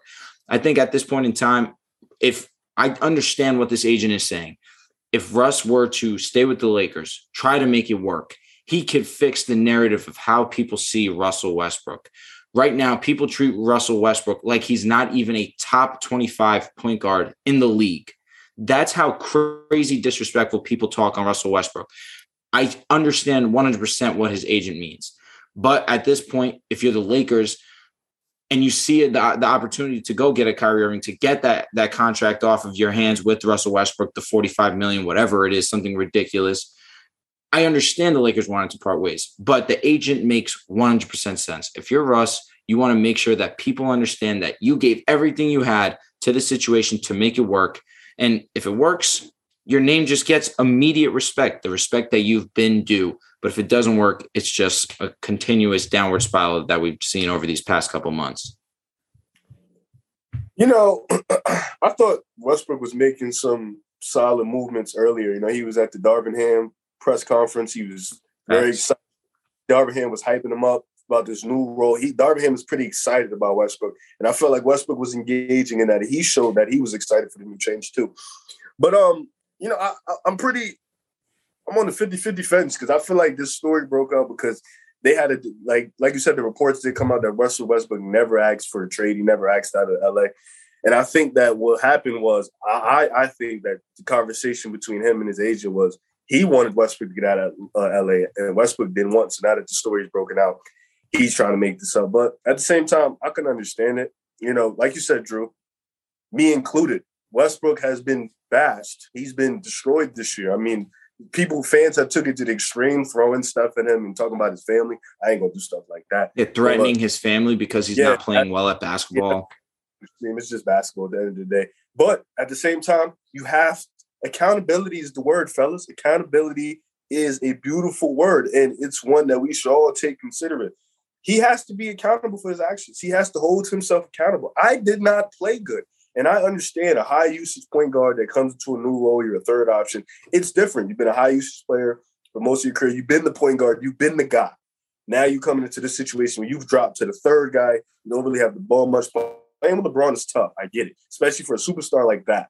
But you got to hold yourself accountable. You got to find ways to impact the game in other ways. You got to look at yourself and be like, me doing this is not helping us win right now. And you got to hold yourself accountable. Yeah, I have no idea. I have no idea. It's just like such a weird scenario because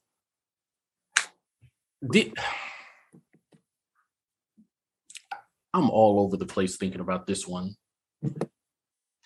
I think it's more of just the agent's fault, to be honest with you. I think the agent is probably making something up because they've fallen out. They've been together for 14 or 15 years.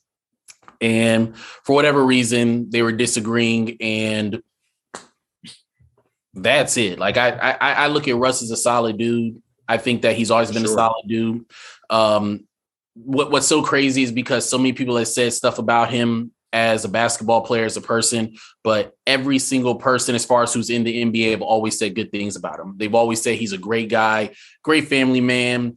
I know people who have talked about Russ who've known him and says all he ever does is come to the gym, work out, and go home with his family. He does nothing else. Like, he's just a cool, solid guy. So to hear people bash him the way that they do, it sucks.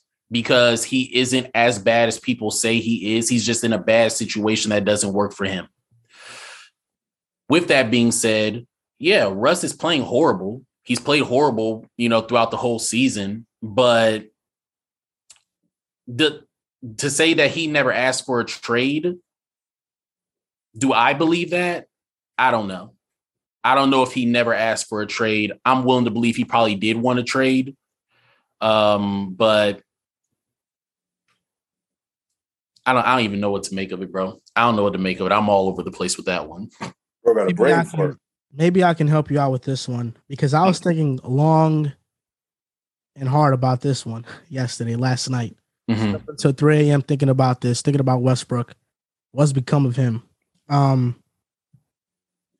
take is a little bit different than everybody else's. I don't really think too much about the Lakers situation. What is your job as an agent representing a player? What is your job? Let me just ask you those questions. What is your job as an agent? To get your client what they want, whatever that is. To put your player or whoever your client is in the best situation possible for them. Correct. And ultimately, an agent and what he wants to accomplish is to be incentivized after getting a player said contract endorsement. Very true. Because of that, Westbrook's agent, Thad Foucher, is ultimately leaving Russell Westbrook because he has no value anymore. It's as simple as that. Rich Paul tweeted, "It's a cold game." LeBron co-signed it. Someone who's been loyal to Westbrook for 14 years decides to leave out of nowhere. Why? Because Westbrook has no value. For the past couple of years, what has Westbrook been known for? He's been known for achieving meaningless triple-doubles, getting bounced in the first round while performing horridly in the playoffs in those first rounds. He averaged 18, 7, and 7 this year. Those numbers don't matter to anybody. And he hasn't been able to fully embrace a role in which he was not the star, not the total ball dominant player in that said team. It's to the point that the Lakers have to attach a first round pick to even get rid of Westbrook, who's on an expiring contract. He only has one more year. He's on an expiring. And that team, whichever team Westbrook ultimately gets traded to, they would buy him out. So not only are they getting a first round pick for Lakers are including a first ballot Hall of Famer, they would be buying out Westbrook too because they don't want him on their team. What team wants Russell Westbrook? No team wants Russell Westbrook. And as an agent, your job is to maximize deals for your clients. Your job is also to get yourself paid by getting deals for your clients. Is Westbrook worth more than a minimum contract or a mid-level exception at this point in his career? If he were to hit the open market, the reason why he accepted his player option with the Lakers was because if he declined it, I don't think the Lakers bring him back. James Harden declined his player option with the Sixers. Why? Because he knew 100% Philly is bringing him back, even if it's on a pay cut. Would the Lakers even be willing to give Westbrook $32 million, $25 million? I doubt it. So that's why he accepted the option. Westbrook right now has no value. And that's why his agents left him, because there's nothing in it for him anymore to represent Russell Westbrook at that level. And that's just my opinion on the matter. That's solid. But like 14 years, though, that's you basically part of the family at that point. It's never family. It's always business. That's what leads me to believe that Rich Paul tweeted, "It's a cold game." LeBron tweeted right after, "It's a cold ass game." Because right after Westbrook has no value anymore, his agent ups and leaves him. That's why I feel like ultimately he left Russell Westbrook. I think he's good. And I don't, and can you blame him? Russell Westbrook, it really is to the point where amongst and in the NBA circle, his value as a basketball player is very, very low. So after one season, this is obviously the worst we've seen in Russell Westbrook. I'm not going to disagree by any means. But after one season, after what we saw, what he was able to do with the Wizards, not that it was much. It was a first-round exit for sure. But that team was not any good by any means.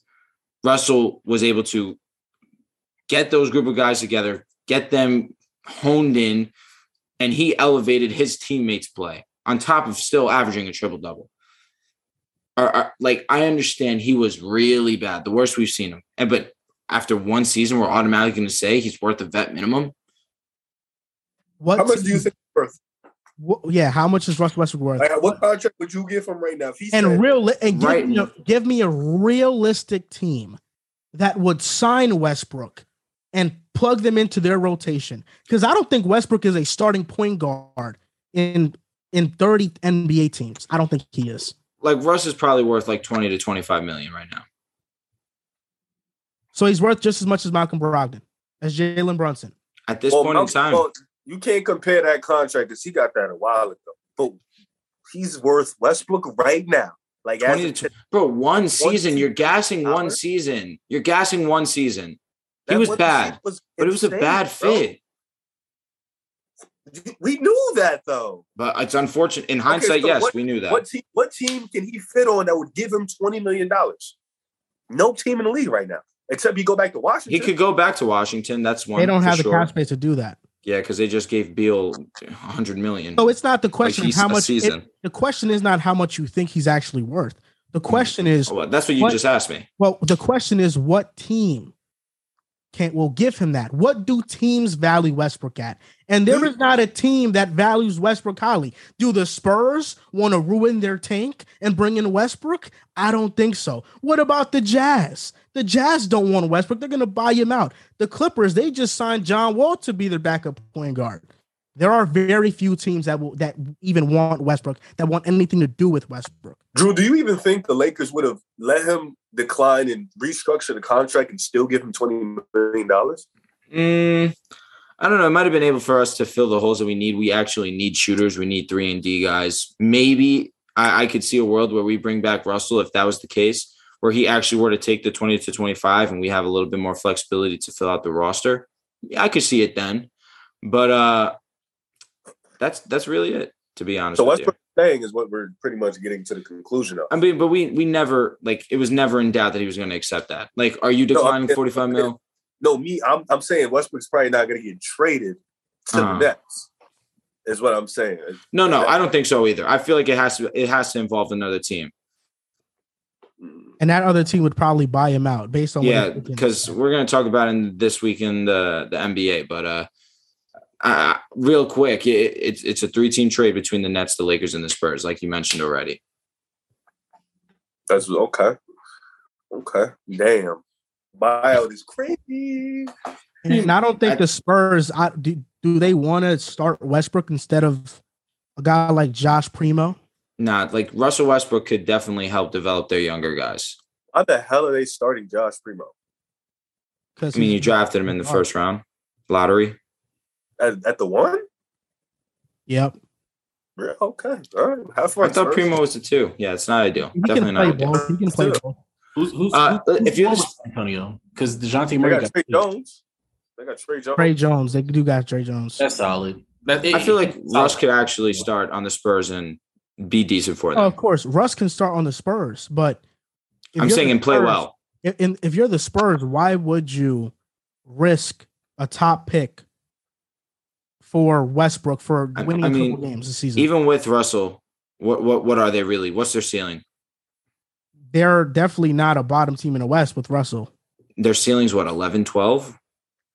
Yep, around there, maybe. So they're still mid, like amongst the worst in the league. Yeah, but really now you go from having a 14% chance at number 1 pick at a 5%, 6% chance. And we've still seen crazy things in the lottery of recent. Yes, but I understand what you mean. I get what you're saying. I get it for sure. I think the most realistic thing for Westbrook is having OKC embrace him for a homecoming, because that's like the only place that really wants him. And even then, you have Giddey, you have Shea, you have Trey Mann, you have all these OKC's guards. not happening.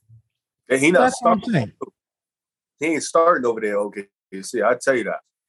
He's not. That minimum was just rude. I don't think it's that rude. If it's not a vet minimum, it's a mid-level exception. The same thing John Wall just got. I give him 8. John Wall got $6 million a year. Oh yeah, whatever GP got, I'll give him like a year, $2 million higher than that. So after one season, this is how we're going to throw Russell's name in the mud. But this is the thing, though. Like you're saying, this is how we're going to throw Russell's name in the mud. I think that what also plays into is just the fact of he stunk it up for the Lakers, and I think that's what makes it bad. Because I believe that if Russell would have stunk it up with the Houston Rockets, nobody would care. Nobody would even think twice about it. But because it's the Lakers, as well as the Knicks are probably like the 2 most unrealistic fan bases in just sports. You know, it's like every single day, whether they're good or bad, you're always going to talk about the Lakers or the Knicks. So when you have the Lakers and then you have LeBron on your team and then you have somebody who's stinking up like Russ did, it made it to where every single night or every single day was literally, what can we say crazy about Russ? So is he as bad as everybody's talking about? He's not. It's really just he played extremely horrible for the Lakers next to LeBron, and the media is going to eat that up. Before we go on to the next topic, a quick word from BetStamp. If you guys haven't heard about BetStamp, BetStamp is basically an app that offers different sports books and lines from different sports books so you can make the best bet and get the most return for your money. There's a lot of value in finding the best odds, which you can do via BetStamp. And you can do this by comparing the best available odds at one sportsbook versus another sportsbooks. And BetStamp also offers a lot of different stuff like education on sports betting, because the only way to get an edge and be informed on the bets you make is ultimately to have different sports books that you can compare odds at, so you know you're making the best bet possible. And BetStamp also offers verified bet tracking. So there are users that exist within the app that place bets, and you can see where their winnings are, where their losings are. You can see the percentages of bets they win, so you can follow bets that they make and maybe make it on your own, or look at how they bet and do their stuff. So I think that's a really cool feature that they have as well. And users that sell those bets in BetStamp also can get commissions based off of picks that other users use. So if you guys are interested in that, that's definitely an option. So shout out to BetStamp for sponsoring this segment and sponsoring Pick a Side. We appreciate you guys. So yeah, go check them out. You guys can view different sports books and compare it. And they also have there's a bet link tab within the app that has a bunch of different sports books like Bet365, Typico, Caesar, BetMGM, etc. And you can go sign up to those sports books from that page. So shout out to BetStamp. On to the next topic. The Denver Nuggets, Nikola Jokic, last year, 6th in the Western Conference despite Jamal Murray, Michael Porter Jr. not playing the entire season. Do you feel like this offseason they made the necessary moves to be in the midst of the contenders once again? Can they maybe beat a Golden State or a Clippers in the NBA playoffs if they were to face them? What do you guys think about this? Well, I always thought, if Denver was healthy, they were going to be in the conversation. Joker coming off a back-to-back MVP 2 seasons. He didn't have any help. 6th seed. I think they did really well in the draft. They picked Zeke Naji. They had Bones Highland. Those are 2 really good players that are going to come off their bench. They opened up room for Bones too with trading Monte Morris, so he will be the backup point guard. They picked up KCP. I thought that was a huge move. A guy who can space the floor. He's a really good cutter. He could defend. It's just about health for Denver. I think at this point, they haven't really seen their big 3 fully together at their best. So I think for us to say, oh, they need to make more moves, it's tough because when is the last time those 3 have been really healthy and they've been at their best? The last time we've seen them was the bubble. And even then, MPJ, he has so much room to grow. We don't know what he can really be. The back injuries have been messing up. But I think just them getting healthy, I think if they can get healthy with the Joker playing at this type of level, they will be at the top of the conversation with the Clippers, with the Warriors, because they as well as those teams have a mismatch problem, they do too. They have the Joker who can literally destroy any defensive scheme in the NBA. So when you have that type of player, you have a top 4 player in the world, you're always going to be competitive. You got to just put the guys around it. I think Denver has done that. River, you said it pretty perfectly. The biggest concern for the Nuggets is health. I love the addition of Bruce Brown. Yes, he isn't Riv's favorite basketball player, but at the same time, he does his job very well. He doesn't do more than what he's asked. He rebounds well, passes the ball when he's needed to, and he hits shots. He gets to the bucket. He finds a way to work within that paint. Bruce Brown's one of those gritty type ball players that you like having on your roster. Adding KCP, adding a shooter to your squad, that's always solid. 3-and-D type guy. I just worry about Jamal Murray and MPJ. Jamal Murray, I'm not too worried about specifically for the fact that it's an ACL injury. You come back from those. We've seen guys come back from an ACL injury. I feel like once Murray's in the swing of things, Murray's going to be the Murray that we've known and grown accustomed to. MPJ is my concern because last season and in this past season, I should say, and when he was first drafted, his concern was his back. And that's the reason why he dropped to where he did in the draft. And the reason why the Knicks don't have MPJ on their roster as of right now. And now, years later, it's coming back to haunt the Nuggets. And MPJ has shown great strides in his game since coming into the league. But without that third level guy, I do have my concerns with the Nuggets. They have a great roster for sure when it's 100% healthy. When it's 100% healthy, like Riv mentioned, you have to group them amongst the best teams in the Western Conference and amongst the best teams in the NBA, truthfully. But you cannot fully go all in on that without knowing and seeing it consistently, at least for the first 2 months of the NBA season, Jamal Murray playing Jamal Murray basketball and MPJ taking another stride in his development, but being consistent in that. I think that y'all pretty much summed up everything that I was thinking about. The main thing is just health. It really is just down to health because I do believe that Jokic is one of the best basketball players in the world, as you all do as well. The fact that he even was able to get some wins or get a win against the Golden State Warriors without Jamal Murray, without Michael Porter Jr. is already a testament to his greatness. I just think that, he was just missing his guys. So for me to really say that, they needed to make a lot of moves or did they make enough moves to get them there? I think that the one thing that they need to do to get there is just see what are these guys like when they're healthy.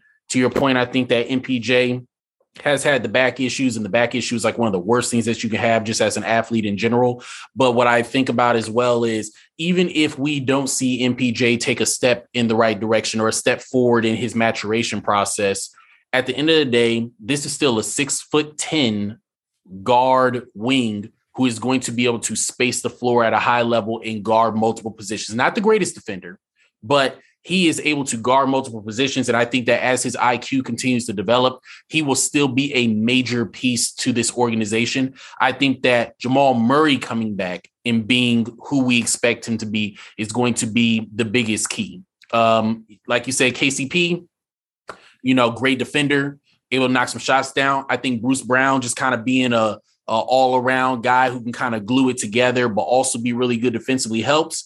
But Jokic is just going to need somebody else who's going to be out there to get a bucket. I think Jamal Murray will be able to provide that. If they can stay healthy, I see them being a top 3 team in the West and competing for a championship genuinely. And even if they're not top 3, I still think that they can compete for the championship just as if everybody's healthy. There's no doubt. Jamal Murray, before he got hurt, was having his best season yet as a pro. He got hurt. Michael Porter Jr. came in and averaged 24 points per game in his absence. In the playoffs, he didn't do his best. Disappointed for sure. Michael Porter Jr. deserved that extension Denver gave him because ultimately he is somebody who has all-star potential. Jamal Murray is an all-star caliber player, I believe. So in the playoffs, he turns into a superstar level player, and we know Nikola Jokic is that. I feel like this was the best possible offseason for the Nuggets in reference to them not getting a star player, because we know if they would have gotten a star, everybody would have been very excited about it, but they made key acquisitions that have went under the radar. Kentavious Caldwell-Pope, great defender, NBA champion, shoots 40% from 3, great catch and shoot shooter. Riv mentioned he's a great cutter. Playing with Jokic, being able to space the floor is going to be huge. And Denver has been looking for a starting 2 guard for like 3 years now. It was Will Barton at a point, and Will Barton is good, but he's more of a spark plug off the bench than he is a starter because he scores, but he doesn't play defense. He's a subpar playmaker. And then before Will Barton, when he was hurt in the bubble, who was it? PJ Dozier? I'm forgetting who it was. They never had a true starting 2 guard. KCP is the first 2 guard that they've had in a long time that is a true starter. It was Gary Harris at one point. KCP now fills that role. And then you bring in Bruce Brown.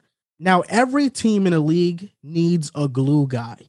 Grant Williams, PJ Tucker, Jared Vanderbilt, Patrick Beverly, those type of guys. That's what Bruce Brown is. Bruce Brown played point guard in college. Bruce Brown worked the pick and roll and the short roll with Steve Nash in Brooklyn. He's somebody that can make up for Monte Morris's playmaking now that he's gone because Bruce Brown can handle the ball. He shot 40% on catch and shoot threes last season. He is a pest of a defender. So now you have a bench of Bones Highland, who I think is better than Monte Morris. You have Bruce Brown. Jeff Green is there. Zeke Naji. They signed DeAndre Jordan, but we know DeAndre Jordan is more so just a veteran presence in the locker room. And their lineup is very good defensively. Aaron Gordon, MPJ, KCP, Jamal Murray. We'll see how he plays defensively. I mean, this team is definitely a team that can make the finals, and they can beat any team in the West. They can beat the Clippers. They've already proven it. They can beat the Warriors because we know their biggest weakness is at center, and nobody can check Jokic. And now that you surround them with the necessary perimeter players, they can make that series a fight. So the Nuggets, no doubt, are at the top of the West. And I feel like if they stay healthy, they'll be one of those teams in the Western Conference Finals for sure. Ooh, that's tough. Minnesota. It's not crazy. Oh, okay, here we go. And don't forget about the Grizzlies. Don't do that. Nobody's worried about Memphis, respectfully. That sounds disrespectful. I think the same thing though. I'm not worried about the Grizzlies. I also agree. They'll be a little annoying team, but I don't think they're going to the WCF or nothing like that. No, I'm not saying WCF either. I'm just saying you got to throw them in that conversation. If we're ranking the West teams, these West Memphis teams is like the 6th best team in the West. If we're ranking the West teams, the Nuggets, the Warriors, the Suns, the Clippers, the Timberwolves, Dallas. I'm missing one. Dallas. And who else though? I'm missing somebody. You're locked taking Timberwolves over the Grizzlies. I'm not locking the. Let me finish what I'm saying. So, okay. I'm just saying. You said Timberwolves. We're talking about these teams: the Warriors, Suns, Nuggets, Mavericks, Timberwolves, Clippers, mm-hmm. Memphis. And Memphis. Out of these teams, which ones are pretenders? Warriors, I think we can all. They just won a championship. They're contenders for sure. The Suns, pretenders. You could group them. I could make this pretty short. The Warriors, Denver, and the Clippers are the only contenders in the West for me. Yeah. So Memphis, they're Mavericks. Mavericks and Memphis are like in the middle between contenders. All right. I can level there. I can level there. Mavs over Memphis. I got the Mavs over Memphis too. I think the Memphis. Hold on. No. New Orleans. Oh, the Pelicans. Zion healthy. I got to see it play. I got to see them play first before I say it. Even if Zion isn't there, they took Phoenix to 7. Pretenders. If Zion isn't there, pretenders. Okay. If Zion isn't there, they're not competing at a high level. If Zion isn't there, we're not asking that question. Correct. With Zion being there, completely healthy, I would venture off and even say I probably would put them no lower than 6, 4 or 5 in the West. 4 or 5 in the West. Like I think they'd be right under the Warriors. They'll be under Denver. They'll be under the Clippers, and then from there, it's like I think that New Orleans will get Dallas out.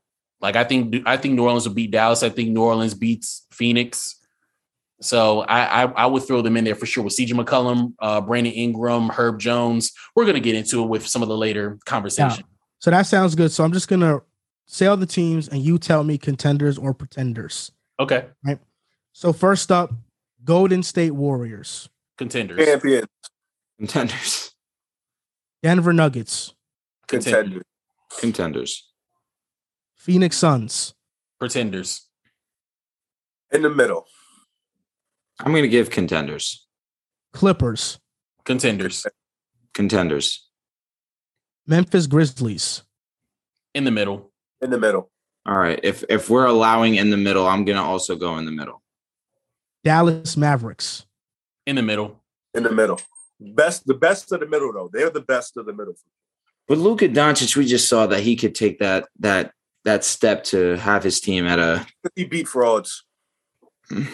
Okay, I'm still gonna go contenders. Timberwolves. In the middle. Pretenders. Contenders.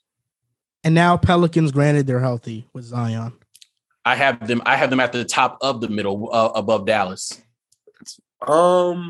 As of today, pretenders, but it can easily change once I see them play. I'm all in. I'm going contenders. So for me, this is how I'm grouping. Now I'm going to break it down into tiers too. So absolute contenders, bona fide contenders. I have no questions about them. Warriors, Nuggets, Clippers. Yes. Those are the only 3. Yes. Tier 2 is high potential. They have the potential to be serious contenders, not just this year, but for years to come. That's the Timberwolves, the Pelicans, and the Mavericks. And no Grizzlies. Tier 3, so the Grizzlies are in a tier of their own. I believe in them, but they don't have enough surrounding parts that are stars for me to fully believe in them.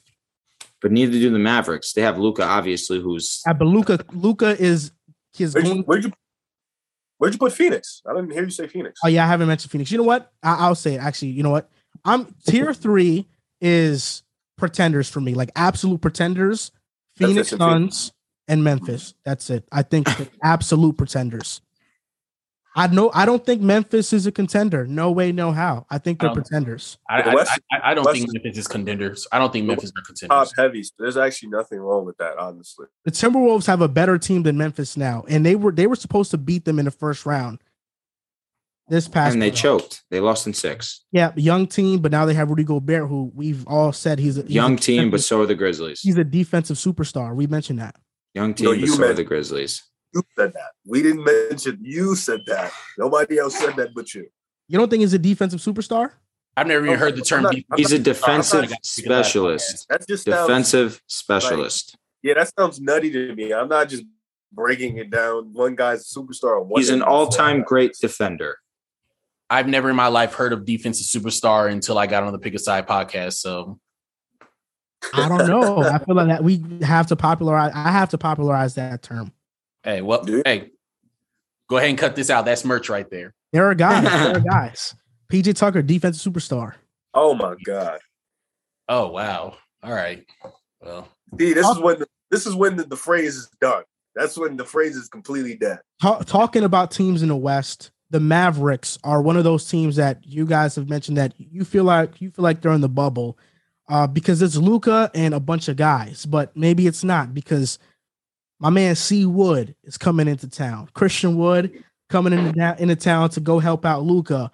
But according to Tim Cato from The Athletic, who covers the Dallas Mavericks, Jason Kidd has declared 4 starters already. Luka, Dinwiddie, Dorian Finney-Smith, and JaVale McGee. The 4th starter is up for debate right now, but Tim Cato said that he's been told Reggie Bullock will be the 5th starter. That means Christian Wood is potentially coming off the bench in a 6-man role. How do you feel about this if that report is indeed true? Okay, so they're basically running out 3 shooters and 1 big.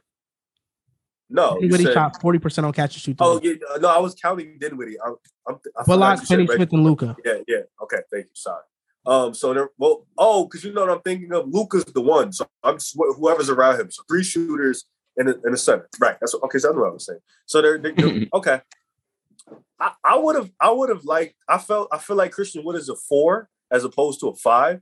So I feel like next to JaVale McGee, he kind of would have been perfect in playing his actual natural position. But nonetheless, coming off the bench, making him earn it, I think that's something because Wood has coming into the league has been a bit of an ego guy. So I think him having to earn that role or even being a 6 man, I think that's huge. But I also think familiarity is something really important. And I think running out the guys that created success for you, for the most part, I think that's huge. You know, Spencer Dinwiddie would have been nice off the bench, could have been off the 6-man role, but nonetheless, the 2-point guard system worked for them last year, or the 2-guard system. So I think Dinwiddie starting is cool. You keep Reggie Bullock and Finney-Smith in for the defense type of defense. They hound those guys and they can shoot the ball. They create the space. And then JaVale McGee, he's a guy who's going to play 20 to 25 minutes, give you that rim protection, give you that lob threat. I feel like he's better than Dwight Powell. So that's perfect for them. So I'm cool with this lineup. You know, I think Jason Kidd proved a lot of people wrong last year, creating this team that is a great defensive team. Offense still needs work, but I think this team will be much better on the offensive end this year. So I'm cool with this role. You know, I think Christian Wood's going to be fine in his role. He's going to be what majority of us, not the other guy, but majority of us think he will be, which is just a really good player in a good situation next to Luka, not the whole all-star, all NBA garbage, not that. He's getting starter minutes still. He definitely can't get all NBA now coming off the bench. So I never said all NBA. I said all-star caliber. Well, all-star off the bench is still hard to do, but you know, this is cool for me because I feel like Dallas can go different ways with their rotation. So this is fine with me. The reason why I have mixed emotions about this. So to benefit your point, Riv, why Wood coming off the bench isn't horrible is because you have him and Kleba, who over the past 2 seasons have both missed 45 games combined over these past 2 seasons. So you want to make sure that Christian Wood's not under too much stress. His body's not being overworked. You're benefiting him by giving him less minutes and saving his body for when you need him most. But the reason why I would rather him start with this lineup is Dinwiddie, when he was a starter in Washington, showed that he really isn't the best starter. Let's be real. In that bench role, we really saw Dinwiddie seize the opportunity and thrive. We saw it with Brooklyn. We saw it again with the Mavericks. And of course, he's playing next to Luka Doncic, which makes things a lot simpler. But the lineup of Luka, if you really want to throw Reggie Bullock in the starting lineup, that's fine. But where's Tim Hardaway? That's my question, really. Tim Hardaway, it has been a consistent ball player for the Mavericks for years on years. And we saw him obviously get injured, but Tim Hardaway is one of those guys that I would plug in at that too and not even think twice about it. You have Dorian Finney-Smith at the 3. You put Christian Wood at the 4, and you run JaVale at the 5. The reason why that works is because you can stretch the floor with Christian Wood. And Riv, you said it perfectly. He can play the 4. And JaVale McGee, he showed it last season. He was great in his role with the Suns. And JaVale could be that you could swap Christian Wood or JaVale, really doesn't matter. But I feel like that lineup works best because you have great rim protection and you have someone at the 4 with great size who can stretch and allow Luka to still do what he needs to do to facilitate that offense. I think that with Christian Wood, I'm not mad at him, honestly, coming off of the bench. Really, to some of y'all's point, which is really just you already have kind of built a winning culture over here. You know, Jason Kidd's done an incredible job. I would 100%. Like to see Tim Hardaway Jr. at that shooting guard position because we've seen him there for 3, 4, 5 years. How long has it been now? Like, it seems like he's been there forever. But the thing also that I look at with Christian Wood is 6'10", he can stretch the floor. He's always been an incredible talent, honestly, and he can play the 4. But the biggest thing that I always look at with him is he's a very talented basketball player, I think. Do I think he's all-star level? No, not at all. But all of the high-level playing that he's done has been on losing organizations. True. Losing franchises. Then he started off with Philly and with their, summer league teams and all that back when Ben Simmons came around and Jeremy Grant. And then he was over with Detroit. And I think that's where he kind of really stuck in the league. Detroit was always stinking it up. And now he's over with Houston where, he got paid his contract and he's really been over there just putting up shots and, I guess getting drunk in his free time. So, yeah. Oh, it's beautiful, beautiful life. But So when I look at him going over to Dallas, what I say is this is a very talented basketball player. He could definitely immediately help Dallas in a lot of different ways, stretching the floor, guarding multiple positions, and really fitting in to what Luka wants to do. But do I really know that he is somebody that can fit into a winning environment? Will we get the same Christian Wood if he's not going to get all the opportunities that he's used to getting?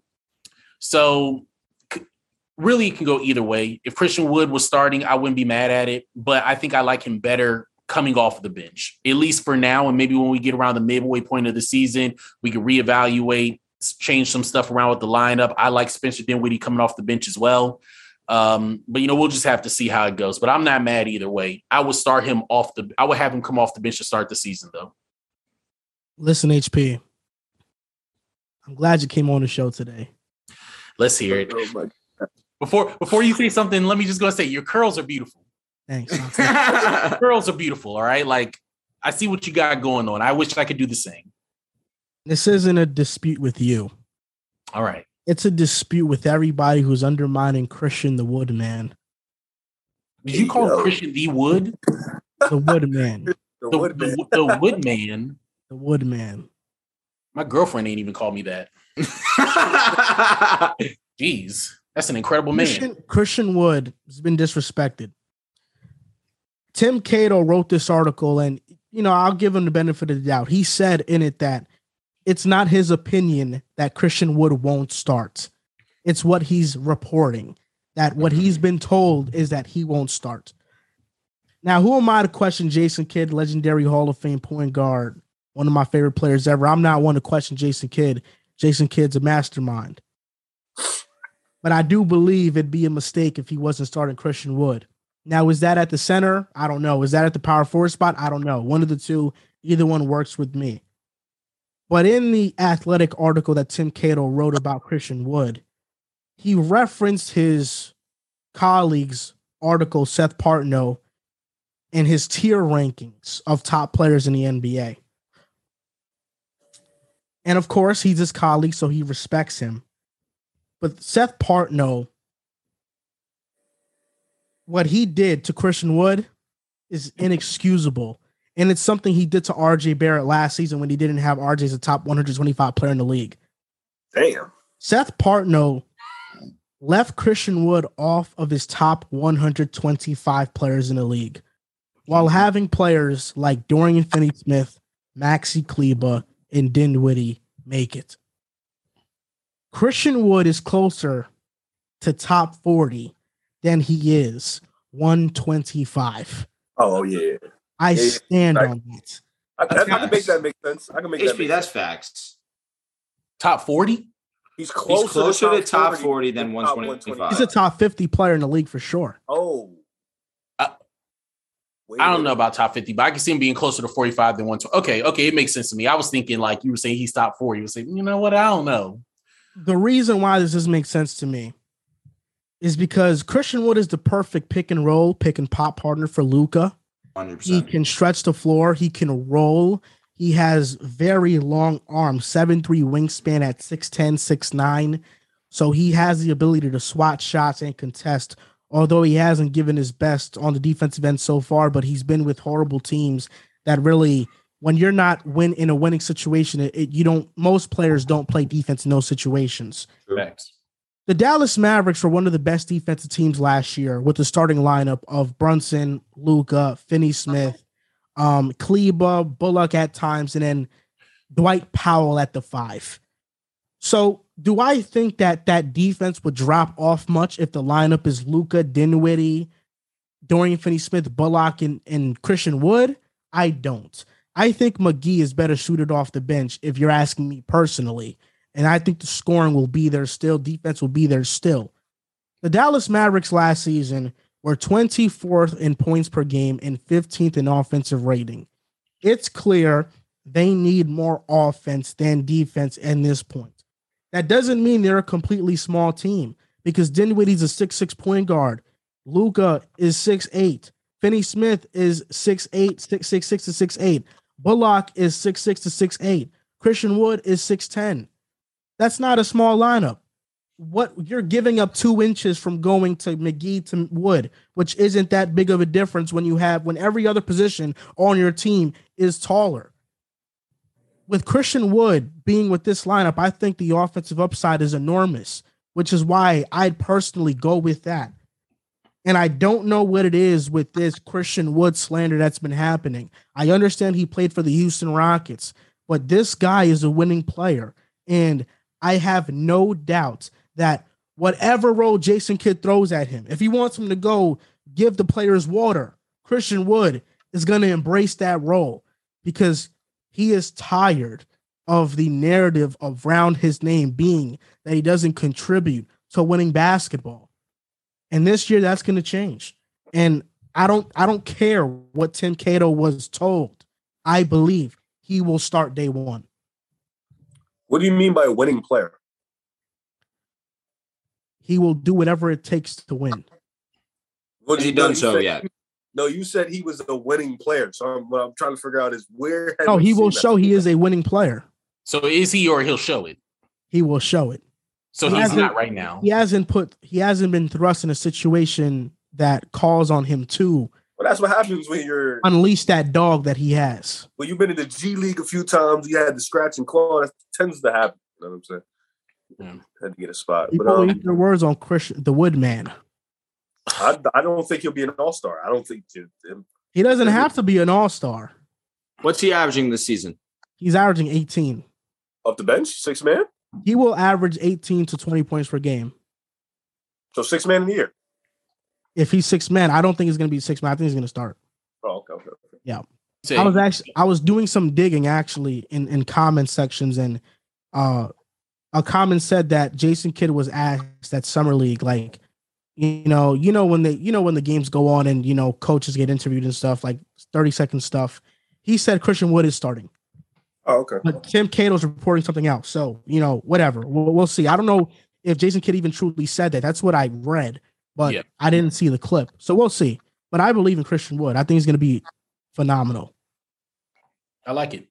I don't mind him starting or not starting. I think he'll be fine. Yeah. This week in the NBA, sponsored by NBA Top Shot. Shout out to NBA Top Shot. You guys can go buy a $9 starter pack. Create your account, collect moments. It's a lot of fun. And before we get on to some stuff in this week in the NBA, Drew, Riv, and I bought NBA rookie moments from Top Shot. Josh Giddey, Franz Wagner, Herb Jones, and Riv, Jonathan Kuminga, you got your guy. And we're going to show these moments on screen. and have you guys vote on which moment is the best. And HP, it's good that you're here as well because you can see the moments. I'm sharing my screen right now. Let me know if you can see it. Yep, I can see you. Okay. You guys can all see it? Is that Brazzers? I'm just kidding. Just kidding. Make the hub up. That's crazy. I do it. That's on my phone, not on my computer. Okay. So starting off with Franz Wagner, this is the Franz Wagner that Drew got. This is the highlight that he had. So we're about to see it right now. He cooks up crazy right here. See it. Man. Nah, he absolutely Nice. bodies Rudy. Dude, Oh, look at the move. Oh my he goodness. violated Rudy. That's a He good move. violated Rudy. Cross, Hey, excuse me, lay. And he jumped off the right. He dropped off the wrong foot. He jumped off the left and laid it with his left high on the glass. Oh, That's the defensive superstar, by the way. You're telling me Mitchell Robinson can't be better than that? Oh God. hey, Now that's this is Drew's moment. This is my moment coming up. It's Herb Jones. hey, Herb Jones really surprised me because I had a friend who was in Alabama and he told me that he was, oh my God. On the Joker. Oh my God. On the Joker. Herbert Jones. Yeah, that was ill. That was ill. That was fire. Herb Jones is such a steal. And now that was my moment. Now this is Riv's moment. Oh, you know, Kaminga about to punch on somebody crazy. Oh, I remember this. It's about to get nasty. Oh. Come bucket. Yes, that's So those are the three moments. And by the way, guys, all these moments were under $10 in the marketplace on NBA Top Shot. So not everything on NBA Top Shot is expensive. You can buy pretty cool moments for not that much money. So HP, you saw all those moments. We're gonna have the fans vote on it via Instagram and Twitter when we put it up later on. What moment was your favorite? Which one do you think deserves the crown? Herb Jones. Herb Jones coming through punching like that on Jokic is crazy. Absolutely crazy, bro. Gotta respect it. Yeah, that's why. Jokic isn't that great of a defender, so Yeah, but, That's but look, sometimes it's fun seeing the weak get picked on. oh nah, I'm just joking. Nah, that was a fire dunk. Now, on to the This Week in the NBA. Shout out to NBA Top Shot. I'm going to go first with mine. Keldon Johnson, 4-year, $80 million deal, $20 million a year. I think this contract is going to age perfectly. In a year or so, we're going to view this as one of the best value contracts in the NBA. He averaged 17 this past season, shot 40% from three, 46% from the field. Now, when DeMar left the Spurs, there was an opening for someone to take over. DeJounte took over that role, became an all-star. I don't know if Keldon Johnson will become an all-star, but I know that Keldon Johnson is going to be in the running for most improved player, and I think he is easily averaging over 20 points per game this season, and Keldon Johnson is going to be big time for the Spurs. All right, I'm glad I wrote 3 because you took one of them. So, for me, 3? Okay, overachiever. This one isn't really this is more of a shout out. Shout out to the big Zebo. It was his 41st birthday the other day. So got to shout out Zach Randolph, 17-9 for his career, one of 22 players with 18K points and 10K rebounds, number 50 retired by Memphis. Shout out to the big good guy era. That was a team that, gave teams fits. The Clippers, they beat San Antonio as an 8th seed. They went to the WCF and they challenged the OKC. So this was a dangerous team with Conley, Zebo, Marc Gasol, but it was led by those front-going players. So I got to show some love to big Zebo. He sounds like Julius Randle. Oh, No, better. All right, so my This Week in the NBA, it's actually happening right now as we speak. LeBron James is playing in the Drew League for the first time since 2011 when the NBA locked out. Now, ironically, super ironically, Kyrie Irving is also playing in the Drew League. Unfortunately, they're not playing at the same time. Kyrie Irving played a little bit earlier this morning. He played at like 11:45. LeBron James is playing right now. I believe. Play with them all. Yep. And this is super, super ironic, like I mentioned before, because, again, LeBron hasn't played in the Drew League since 2011. What need does he really have to play in the Drew League? Maybe it was solely for the fact that he wanted to just, I don't know, maybe just Kyrie Irving and him maybe just wanted to chat, have a conversation. I don't know. Maybe they chat off court. It's just super ironic. That's all I have to say. Kyrie didn't play, by the way. It said that Kyrie and LeBron James are in the Drew League, are playing. No, I know, but like Kyrie is playing later tonight. No, I think Kyrie Irving is not going to play. At least that's what I've been reading on Twitter. That he. I was going to say ESPN reported that him and LeBron are playing. Maybe LeBron's playing with. No, LeBron's playing right now as we speak. Yeah, ESPN reported that he was playing right now. What? It says that from ESPN. What? My man glitched. Bro, glitched. Listen Yes, it said that Kyrie Irving is expected to play in Los Angeles. Kyrie Irving is scheduled to play at 11 a.m. Pacific. James game will tip off at 1:45 p.m. That's 2 p.m. then. Yeah, Kyrie didn't play. I read it on Twitter. Sadly, DeMar's playing now. Facts. That's another one. Drew League legend right there. Facts. I'm one day off, but my this week in the NBA, and this is about to be a snowball effect, but Damian Lillard signed his 2-year extension for $100 million. Facts. Not a winner. And I don't like it, and it just doesn't make sense to me. And we're going to talk more about it as we get into these topics, but at this point, I'm over it. I'm pretty much over Damian Lillard at this point. Yeah, it sucks when your favorite. But why? player. As we get deeper into the topics, because I'm glad we're going to talk about. I'm glad you brought that up because I'm going to talk about it later. I'm glad. No, yeah, because it's about the snowball. It's about a snowball from here. HP, I understand what you're saying because when your favorite player, when you want him to win so bad, and he doesn't do everything he can to win, it's disappointing. It almost sounds like you're saying he's running from the grind. It's close to it. He doesn't want to go win championship. That's why for me, James Harden taking the pay cut always be my guy. You giving up $100 million for 2 years? If I can get $80 million in a championship, yeah. You're lying. just it was that you're lying. I'll get it back in endorsement money. But you got the 100 and the nah. You're not giving that up, bro. You're not. It's just you're not. You're not giving. I don't know, man. I'm happy. I'm happy Dame got his money. Let me say that. I'm never going to tell somebody not to get their money. So, like, if somebody picks the bread over, a chip, I respect it because I don't know if I would do it. But what I'll say is, I'm tired of people, and this isn't Dame, but it's just like people in general who are in the NBA. I'm tired of you getting the bag and then telling me that you think you can win, Bradley Beal included. Like, just get your money, going about your day. But to tell me, we'll get into it. It's going to snowball. Don't worry, we'll get into it. That will never be James Harden. Now, he's just not going to win. Oh. We'll see about that one. Ouch. About that one. Don't eat your words now. Don't eat your words. Hey, look, I had faith back when there was this tall, lanky guy who could shoot the basketball at high level and this freak athlete point guard. I believed back then. And after that, I just stopped believing. You mean the snake and the Brickster?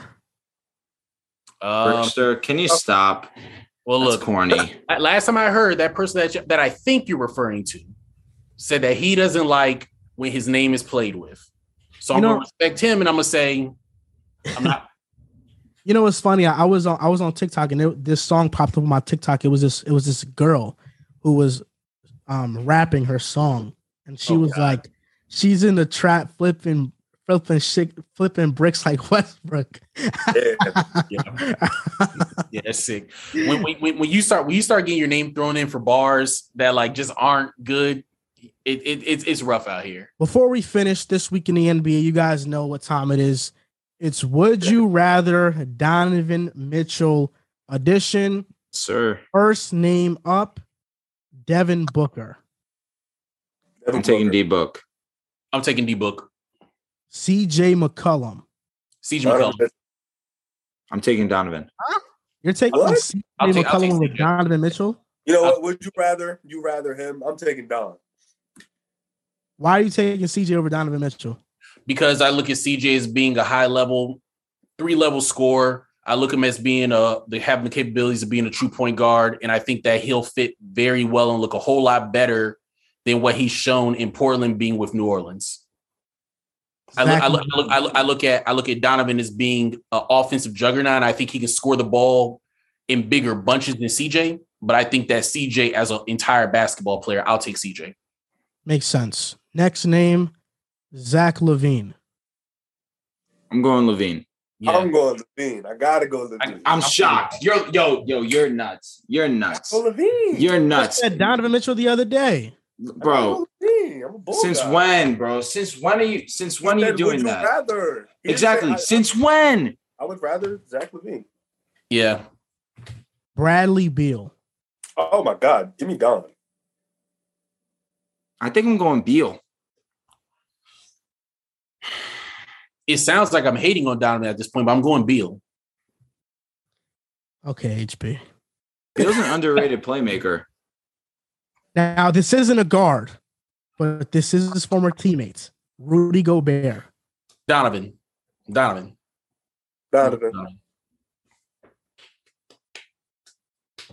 I am gonna go. This is tough. Like, it's so weirdly tough because obviously Gobert is just amazing defensively, but he's just such a liability offensively, can't stretch to the perimeter, which he's a 7-footer, man. Yeah. That's, I mean, of course, but they're weirdly What are you taking, man? I'm gonna go Donovan Mitchell reluctantly. Jaylen Brown. JB. Okay. Why are you going Donovan Mitchell, Riv? Because Donovan Mitchell is a superior playoff performer, and I can do more with him as my number one player than Jaylen Brown. Jaylen Brown gets a lot of he has a lot of great moments, but I feel like that's because a lot of the attention is on Jason Tatum. Jimmy Butler. Jimmy. Now this is the last name. DeMar DeRozan. Donovan. Give me Donovan.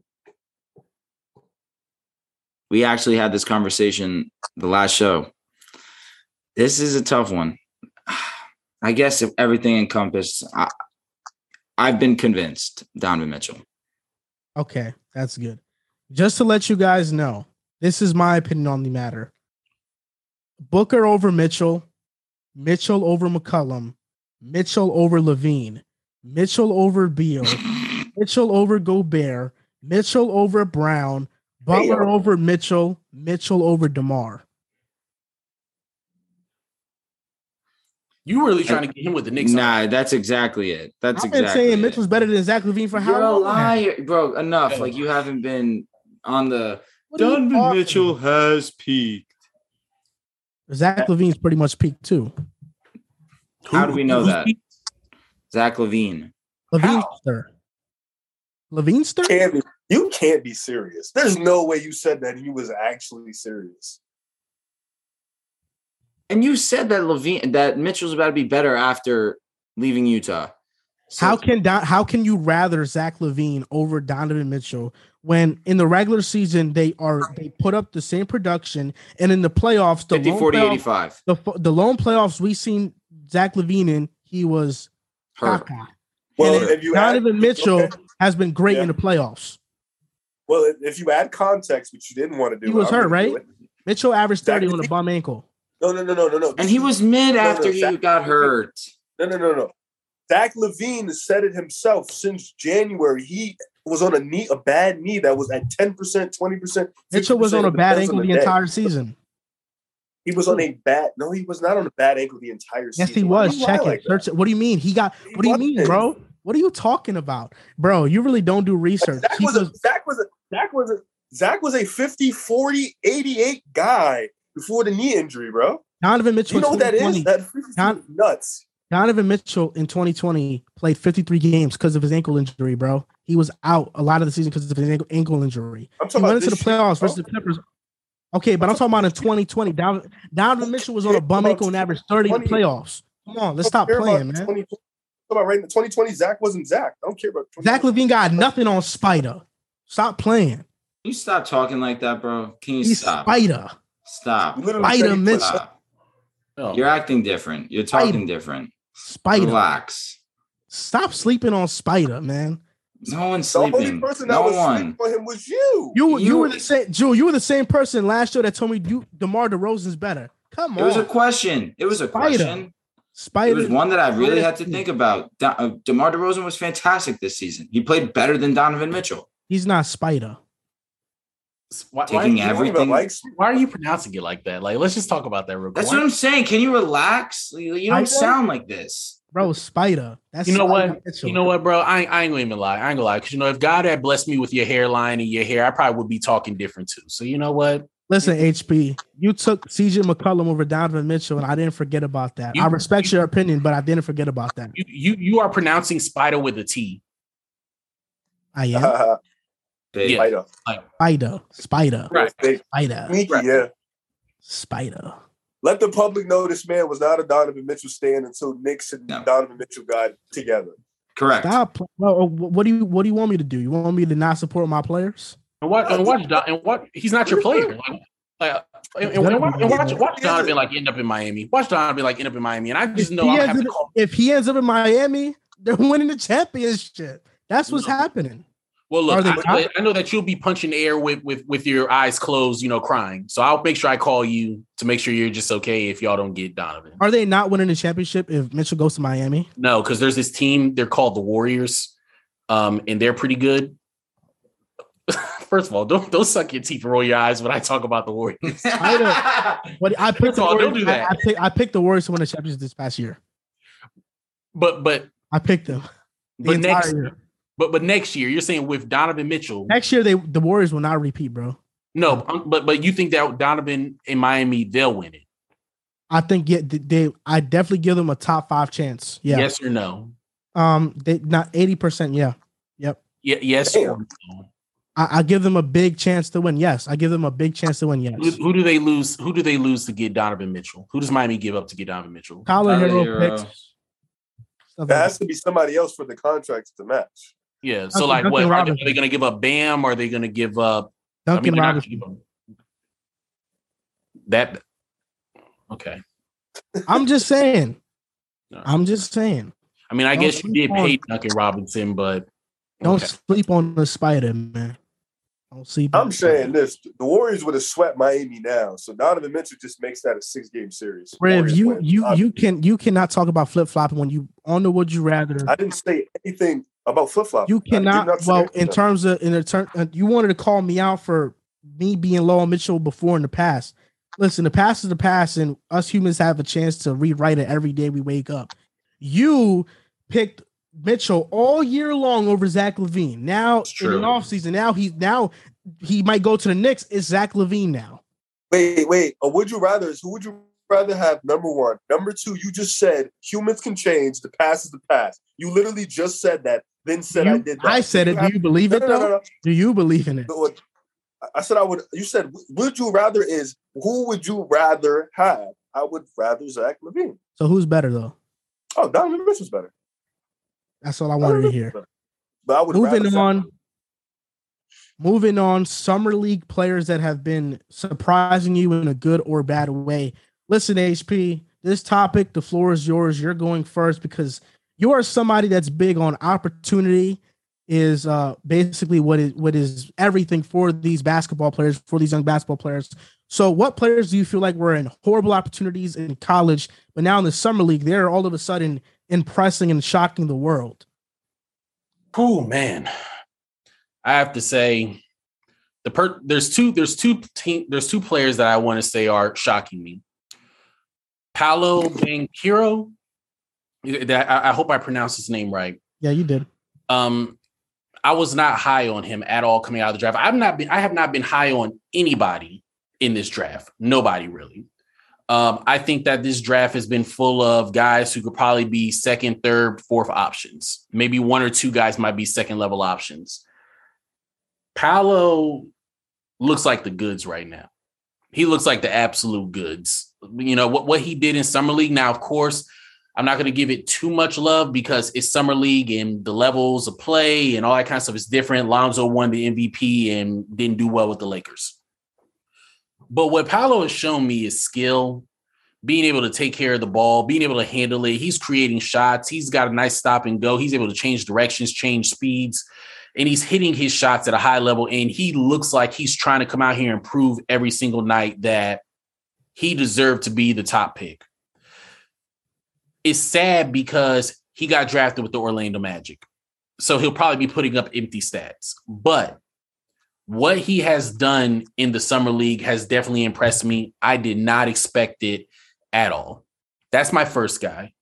On the flip side, the person who has really shocked me in a bad way is Shaedon Sharpe. Shaedon Sharpe has shocked me, and not necessarily because of his play. It's because of what I saw during the 12 minutes he played in Summer League, as well as the interview that Dame Lillard had during that game. I'm not sure if people remember it, but they asked him, what did you think about, Shaedon? And first of all, let me say, I thought Shaedon actually was going to be special. I say he probably is the one person in this draft that I believe that actually has the capabilities of being special because he's 6'6", 6'7", long arms, freak athlete, able to score the ball at 3 levels, hit the 3. He has all the makings of being a special shooting guard. With that being said, they asked Dame, have you gotten a chance to really get with Shaedon? He said, I've been working on my body and getting myself together. And Shaedon has kind of been there before, a little bit after the draft. We were playing some ones and he jumped in and he kind of,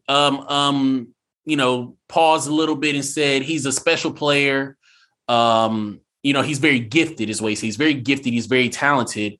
And then said, but he's got to put it in action and says to be drafted this high, you need to go out there and play and show or prove that, you deserve the draft pick that people have given you.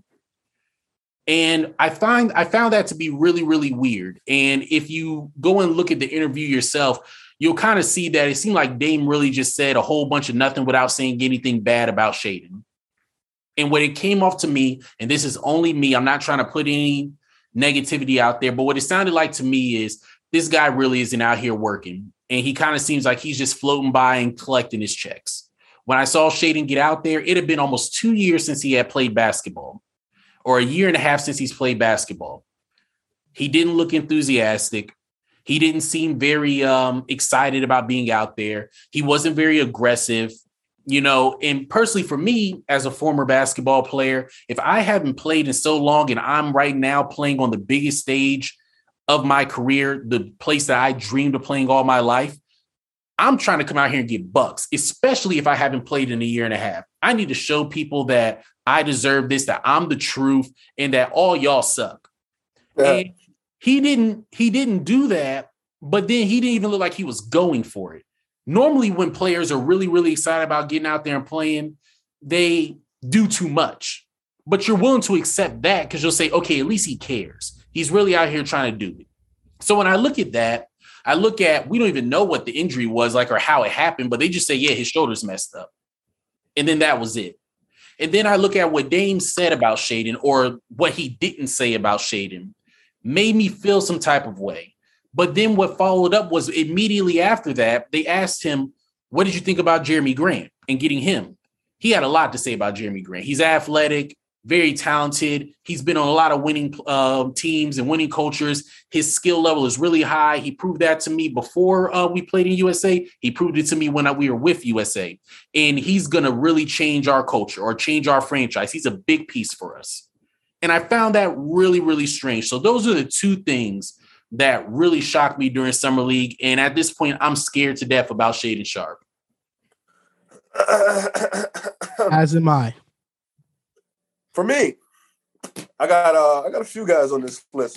I'm gonna start off with a guy who was pretty underrated, Josh Minot out of Memphis. Minnesota gave him a contract. I thought that's one of the guys that impressed me. 6'8", long, athletic, a guy who can do a little bit of everything.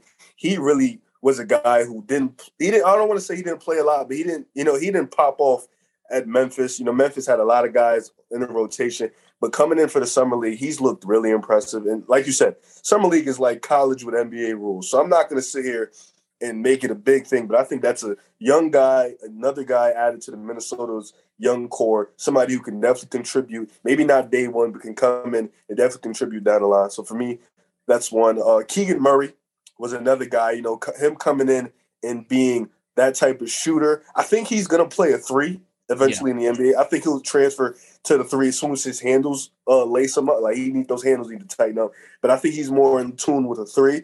But I think he looked really good in summer league, guy who can space the floor. He showed a lot of decision-making. Defense was solid. So that's another guy. The guys who disappointed me was Kuminga. I think Kuminga kind of has that, I don't want to say that shade and sharp personality. He's a little bit of the opposite, but he feels like he's too good for summer league. He feels like he's the best player in summer league. He feels like he needs to go out there and be the number one guy. And I get it. You're a top pick. He was probably one of the youngest guys in summer league still, but you still got to work. Him coming in the game, forcing a lot of shots, kind of going not passing the ball. So he needs to fix that up. Jabari Smith Jr.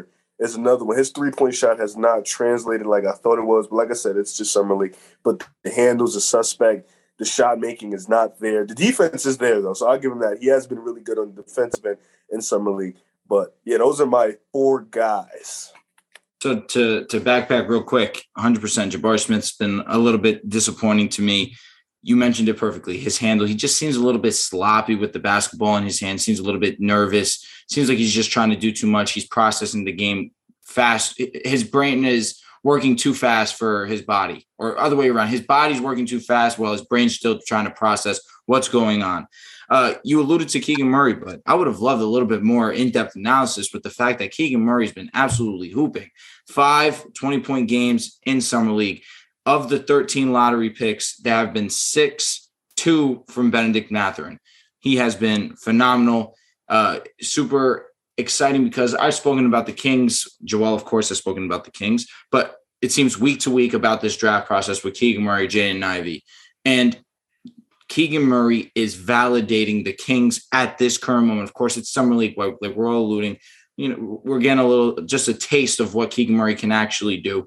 But nevertheless, it's exciting to see that he's putting it on display.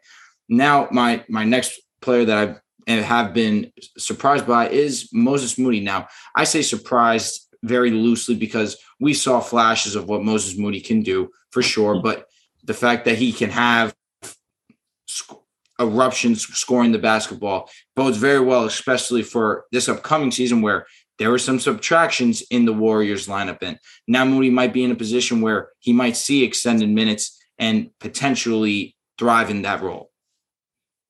So for me, Moses Moody was a great pick. I have 2 that haven't been mentioned yet. Johnny Davis, averaging 8 points, shooting 27% from the field. Your guy. I thought he was going to be much better coming out the gate in summer league, but it's just summer league, so I'm not too worried about it. And then in the good way, it's Quentin Grimes, the Q-man. 23 points per game, 4 rebounds, 4 assists. His efficiency's off the charts. Now, Q Grimes is somebody that he's a very good young player. And if the Knicks keep him in a Donovan Mitchell trade, I'll be ecstatic. If he is indeed traded, he's going to be very, very good in Utah. He's somebody that is already a very good 3-and-D player, but the Knicks weren't utilizing his on-ball capabilities, and he can handle the ball. He can drive to the basket. So in an increased role, he can really show out. And in Summer League, we're facing Portland for the championship. Ring us. We about to get that ring, baby. Let's go. And Q Grimes is leading the way, MVP for sure. That's the guy. Let me ask you, Quentin Grimes or Tyler Hero? Quentin Grimes. Nasty talk. Give that man a nasty award. Quentin Grimes long term for sure. So can I just ask a question? Because I'm baffled. Flabbergasted. How do you like? Okay, so let's put Quentin Grimes and Tyler Hero right next to each other.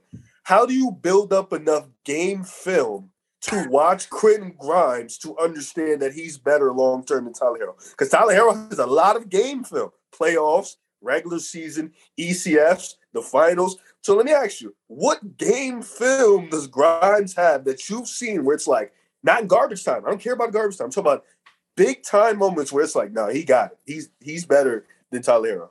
Riv, who's going to be the problem better? with you, Riv? I'm gonna tell you your problem, Riv. I'm gonna tell you your problem. You want to know what your problem is, Riv? You ask too many logical questions. Too many. Okay, you're asking the logical right questions, and I'm not sure if you know, but in this day and age, you can't do that. Okay, You can't. You can't do that. What are you thinking? Oh, Riv. Who's going to be better long term, Jonathan Kuminga or Jeremy Grant? What do you think? Jonathan Kuminga has more potential. How do you rack up another game film to make a statement like that? I just don't understand it. No, you can look at potential. Yeah, I can look at the potential of Quentin Grimes. So I'm asking you, what game film did you see? Because we've seen some moments. He shot 40% from three this past season with the Knicks. He is a pesky defender. Tyler Hero will never be the defender Quentin Grimes is already. Quentin Grimes is just getting better. Quentin Grimes, 40% three-point shooter. I think the jump shot is similar. Tyler Hero is better as a playmaker, is better as a scorer, for sure. But Quentin Grimes, I'm telling you, he goes to a team like Utah. He's averaging 15 to 18 points per game. Quentin Grimes is going to take a Desmond Bane type leap this upcoming season. I got to be honest. When I saw that tweet from you, I'm not acknowledging it. Why not? You don't think you could be that? No, Desmond Bane is nice. Desmond Bane. Desmond Bane or Tyler Hero? Desmond Bane. So if I think Quentin Grimes can be just as good as Desmond Bane, but I disagree. But the thing is, I disagree with your assessment. Let's think about this. Drew, let's think about this real quick. They're the same age, Tyler Hero and Quentin Grimes. They're the same age. So as of today, Tyler Hero has already been a six-man scorer. He's been to the finals. He's had huge moments in the ECF. Okay. He's been through two deep playoff runs. Quentin Grimes just played his first year where he shot 40% from the three-point line. He was a really good defender in the minutes he got, but the Knicks were a bottom dweller. So he didn't, like, most of the times where it was primetime moments, it wasn't a lot because they weren't good. So my thing is, obviously you're just projecting because you've seen from the little moments you've seen from Quentin. You tried to ask me that dumbass Jeremy Grant question. Jeremy Grant, when he mattered, so like that, we're like, come on, like that. Hey, hold up. You do know that Tyler Hero is younger than Desmond Bane, right? I was talking about Tyler Hero and Quentin Grimes, bro. No, I know, but Desmond Bane is older than Tyler Hero. This is the point I want to make. Who would you rather, Desmond Bane or Tyler Hero? That's a good ass question. Desmond Bane. I don't think so. No, honestly, don't know. I guess I don't look at that as a good. I would rather both of them than Grimes, though. Okay, but what's funny, Riv? The only reason why you're even taking time to think about this is because we're debating Quentin Grimes. But had I mentioned this to you on any other show, you're taking Desmond Bane in a heartbeat because I know you. And given HP and Drew, you guys both took Desmond Bane, right? So according to Riv's logic, that is illogical because Desmond Bane has not done anything close to what Tyler Hero has accomplished so far in their career, and Tyler Hero is also younger than Desmond Bane. If you want to, the thing is, Desmond Bane had a full season of starting and production to show you that. Yeah, I don't. Yeah. It's not exactly. But I'm projecting Quentin Grimes is going to be big time. He's going to be big time. Off the top of your head, do you know how many minutes per game Quentin Grimes averaged? 17 to 19 minutes per game. Okay, that's how much he averaged. I can search it up right now for sure. 17 minutes. 46 games. Yeah. And also points. Thibodeau doesn't play the kids, bro. But when he played, he was big time. When he played, he was very, very good. Yeah, he played 46 games. His rookie season went under the radar, but he's a very good player. I just think saying things like that, come on, like. I really was dumbfounded. I was dumbfounded when I went to your Twitter, saw that tweet, and it had as much love as it did. If you watch the Quentin Grimes tape, it's because Knicks fans understand. Quentin Grimes. Yeah, because Knicks fans are insane. No. They are the most delusional fan base in the world. And I'm a Lakers fan, and I can say that. You're not a fan of a team, Drew. Let's be honest. That's what you want to say. LeBron fans are the most delusional fan base in all the sports. But am I? But they have something I'm not. to back it up. So I don't. Thank you very much. Even if I were to be delusional, if I wanted to. So how much? Okay, over under. Quentin Grimes averages over 15 points per game next season. Under. Depends on where he goes. If he stays with you guys, I don't think he'll average 15. I think he's going to start if he stays with us. Who's he starting over? All right. So, but question: how is he averaging 15? How is he averaging 15 over Brunson, over Mitchell, over RJ, over Julius? Bro. If we don't get Mitchell, is 4 years still going to play? I apologize. Yeah. Correct. Brunson, Grimes, RJ. I think Quentin Grimes is going to have to be in the trade package, sadly. Oh, okay. That's what I was thinking. I'm thinking Utah, 15 is going to happen. I'm just telling you that. But that's like, who cares? They're going to be ass. That doesn't take away anything from him as a player, though. Yeah, but you're talking about, you're comparing him to Tyler Hero, who averaged 15 in a winning situation. That's a little different than 15 in like an ass situation. Yeah. But you tend to like guys who do that in whack situations. Christian Wood, you tend to follow this trend here. You said I tend to like guys named the one guy. So? That's all you have. You just have one guy. It's the only guy that came to my mind. Talking about Quentin Grimes, second-year players we expect to take a big jump. My guy's no other than Quentin Grimes. Like, Quentin Grimes, I think I told you, is going to take a Desmond Bane-like leap. Is he maybe going to average 18, 19? Probably not, but, going from 6 points, which he averaged last year, to 15 is a 9-point leap, which is similar to what Desmond Bane did this past season. So I think Quentin Grimes is averaging double digits this year. There's no doubt. His rookie season got swept under the radar because nobody paid attention to the Knicks. Nobody paid attention to Quentin Grimes, but he's a very, very good player, and he's going to show it this upcoming season. The second player I have is a toss-up for me. It's between Moses Moody and Zaire Williams. That's really one guy. Can't just give one guy. Unbelievable. It's that second-year players. I know. Just can't give one guy and just move on. There's 4 guys here. You know what I'm saying? I got one, so I think I need to say mine next, just in case y'all take it. Smart. Go ahead. You said go ahead. I said smart. Go ahead. Oh, I thought Joel was still doing his. No. Wait, Drew, you said Javonte Smart? Huh? Who? I'm playing. My second-year player that I expect to make a big jump is Trey Mann. I'm going to throw out there. I think Trey Mann is going to do really well. He averaged 10, 3, and 2 this past year. Had a 35-point game, one of his last games of the season against the Boston Celtics. Shot 13 for 21 from the field and 7 for 12 from the three-point line. Had some injuries, kind of throughout the season. I think he had a nagging hamstring injury. He played really well during the summer league before having this knee injury. I think he'll be fine. But I said this on a video I did on my YouTube channel, Who Politics. Trey Mann was going to be one of the biggest steals of the draft last year. And I think he's done really well with OKC. I think that him coming off the bench, I think that he's going to continue to get better. I expect him to get around the range of probably about 15 points a game next year. I think it's better. It's easier for him to get that than Quentin Grimes, without a doubt. Trey Mann. Yep, Trey Mann. Okay. All right. So off the bench. Joel. Yeah. All right. So Joel alluded to it. One of his guys was Moses Moody. 100% agree with the subtractions of Gary Payton, Otto Porter. There's going to be room for opportunity, and I think that Moody is going to fill that role. A great 3-and-D ball player, fits the scheme for the Warriors perfectly. Moody is going to be in a position where I do see him taking that leap and having success in year 2.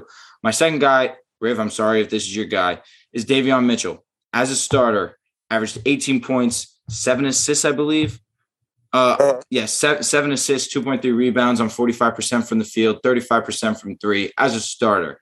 Now, I don't know if Davion's going to be a starter this season, but regardless of that fact, I think Davion showed great strides in his development towards the end of the season, and I think that it's going to continue, and we're going to see him have a great jump in year 2 as well. I thought we were sticking to 2 players, Drew.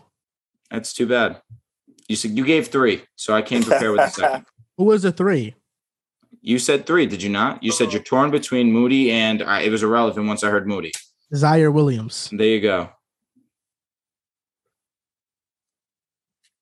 For me, I mean, those are good picks. You could have named the whole Warriors, Kuminga, Moody, expect them to, and even Wiseman because he didn't play year 2. So for real, this is his year 2. Okay. For me, I got 2 names. One is a big time name, the best player in his class, Cade Cunningham. I think there's a lot of expectations on him coming into year 2. This team looks pretty good to be maybe not a playoff lock or a playing team, but just more competitive from that standpoint, just being better. You got Ivy. You picked up 2 vets in Burks and Nerlens Noel from the Knicks. You picked Jalen Duren. Isaiah Stewart is shooting threes in summer league, so I think he's going to do it in the league in the regular season. So you expect a lot. Cade Cunningham is going to have a lot of expectations. My next guy is Bones Highland. We was talking about him a little bit earlier. With I like that. Monte Morris being traded, I expect him to get those 6-man minutes, and I think he's going to definitely be – he's not going to be a top 3 guy, but I think he could be top 5, top 6 guy for 6 man a year. I think he has that type of ability. You saw it in the playoffs. He was getting a little bit of that green light from Malone. I think he's going to get that throughout the regular season. He's earned that, and now Monte Morris is gone. So he's going to run that second unit, and I'm expecting big things from Big Bones. And he's a good rapper.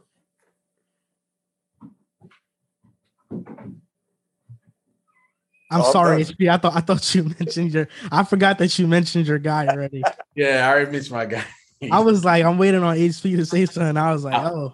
I was getting ready to make a rap career joke by saying, right now is not the time for him.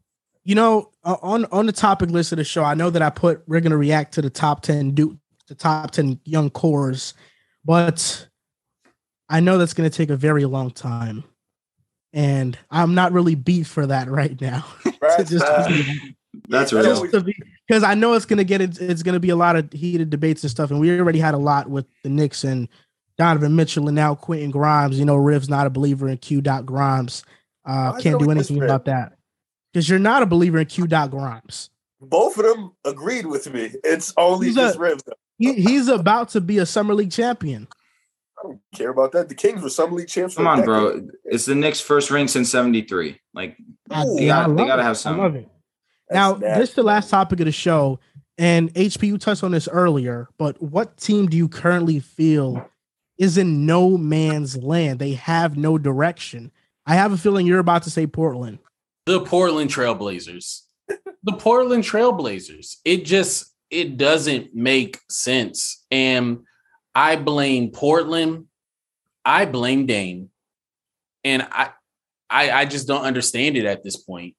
And the reason I say that is because the talent that they have given up, and in my opinion, they haven't gotten much in return for it. They gave up Gary Trent Jr. Who did they get back? Norman Powell? Yep. Is that who? Yep. Is he even still there? No, he's on the Clippers. Who did they get for him? They gave up CJ McCollum. They traded Norman Powell with Robert Covington to the Clippers for Eric Bledsoe, I believe, and Keon Johnson. Right. So what did they get for that? Then I look at CJ McCollum left, and what did they get for that?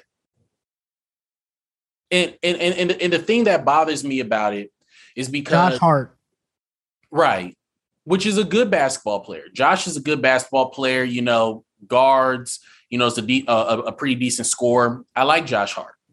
But what I say to myself is just, y'all are making moves and then you're getting on TV and you're saying that y'all are trying to contend for a championship. We're trying to build around Dame.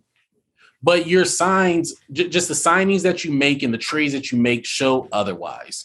And the thing that bothers me is CJ left, went to a great situation in New Orleans. Dame got hurt. Perfect time for Anthony Simons to step up, which he did. He played great. He looks great. He looks like he could be extremely special at some point. Now, if you want to sign him, cool, which they did. What did he get? A $100 million extension? Yeah, he's getting 20 million, I think.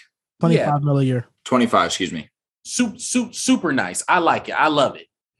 You went and got Jeremy Grant. I love it. It's going to be for the first time they're going to have a wing defender who can shoot the basketball. Because to your point earlier, we were talking about it. Mo Harkless and Al-Farouq Aminu isn't getting it done. Jeremy Grant could help a lot of basketball teams right now be the final piece for championships. Jeremy Grant is very good. And then I thought through the reports that were coming in that that the Portland Trailblazers were going to trade that 7th pick to Indiana to get OG Anunoby from Toronto. And to me, if they would have done that, that would have been special, because now you have you got Dame, you got Anthony, you got OG, you got Jeremy Grant, and then you can maybe package up Nurkic. You could try to trade him to get you a better center. But instead, you kept your pick and you drafted Shaedon Sharpe, who is a shooting guard, 6'6", long arms, all that's great. But if you believe in getting Shaedon, then why did you go and re-sign Anthony? So now you're back to the same situation we were talking about if Donovan went over to New York. You have Dame, who's a smaller guard, and you have Anthony now, who's a smaller guard. And I don't think that Anthony is better than CJ, so why not have just kept CJ if we were just going to go back to the same thing? Then I look at Dame and I say, all right, Dame, are you going to maybe use your muscle to maybe try to get some stuff going, some trades? And instead, you resign for $100 million. And then you get up and say, I'm not going to run from the grind. I don't know what Portland is doing. At this point, I just don't know what they're doing. It just doesn't make sense. You drafted Shaedon. You re-signed Anthony, you re-signed Dame, you got Jeremy Grant, which is great. And then you still have Nurkic, who's not really been great finishing around the rim. He's not great defensively. He doesn't do well around length. You could have either traded that pick and went and got OG, or you could have at least drafted Jalen Duran, who looks like a miniature Dwight Howard, a baby Dwight Howard. There are other things that you could have done. And so when I look at Portland, I just look at it as no man's land, because you've now re-signed Dame to where he's going to be around for another 3-4 years.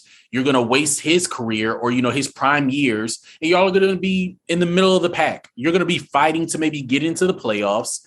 And when it's all said and done, are any of the guys that you have right now on your roster going to ever be better than Dame? I don't believe it. So you're really just selling tickets at this point. There are 3 teams in the NBA that I feel like are in no man's land. What's wrong with you? What's wrong with you? You mentioned HP. You mentioned one of them. One of them is the Portland Trailblazers. I will be shocked if the teams that you guys have aren't one of these 3, but I'll name one of them that I have. Thank you. What did you think I was going to do, Drew? Name all of them, you bastard. I'm just telling the audience there are 3 teams that Joel Moran believes are in no man's land. The next one is the Washington Wizards. I think pretty easily. They are a no man's land team. That was the team I had. You give Bradley Beal a supermax. You bring in Kristaps Porzingis. You bring in Monte Morris, Will Barton. I mean, this team is a playing team in the Eastern Conference at best. You're not going to make any noise, and you have a lot of these guys signed to long-term deals. There is some young talent on this team. There's no doubt. There's young talent. Denny Avdia, Daniel Gafford, Rui Hachimura, Corey Kispert, Johnny Davis. But a lot of these young, talented players, I don't think anybody views as anything other than just valuable role players. Yep. And really, there's no potential for this team to make a big time run. It's just a bunch of very good players, and then Bradley Beal and Kristaps. And how far is that getting you in the East? It's not getting you anywhere. So you're right. The two no man land teams as of now, Washington Wizards, Portland Trailblazers, for sure. And I'm looking forward to hearing Riv and Drew's other teams. Maybe Drew says another team that I'm thinking of, but there's one more team I have that's a no man's land team. You want me to go, Riv, or you? You go. So I did have Washington as one of my teams that was in no man's land. Now, this might shock you guys. Unfortunately, the one team that I have that's borderline stuck in no man's land is the Los Angeles Lakers.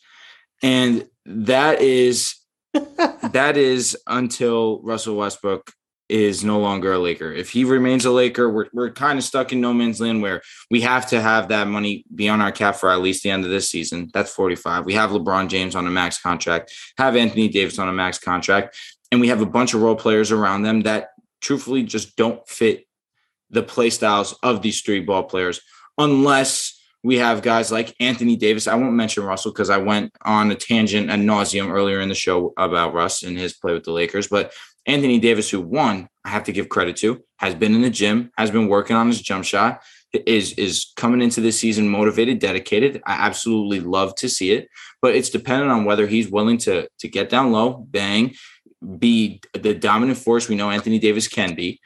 And of course, like I mentioned earlier, if Russell Westbrook's willing to be a team player and adjust his play style to the needs of the Los Angeles Lakers. And I say we're lost in no man's land right now because I don't know if any of these things are going to come into fruition. I can trust in Anthony. I can put my faith in Anthony Davis because I've seen how great AD and LeBron can be when they're both healthy, when they're at their best. And that's a championship. But it's tough for me to sit here and say I can trust that Anthony Davis is going to play 65 games of an NBA regular season. It's tough, or it's hard for me to trust that the Lakers are going to have Russell Westbrook be a team player and be willing to adjust his play style to fit the Los Angeles Lakers. Now, on top of this, we don't have a draft pick until 2026 that's fully ours. At this point, we are solely reliant on LeBron James and everything that he brings to Los Angeles Lakers.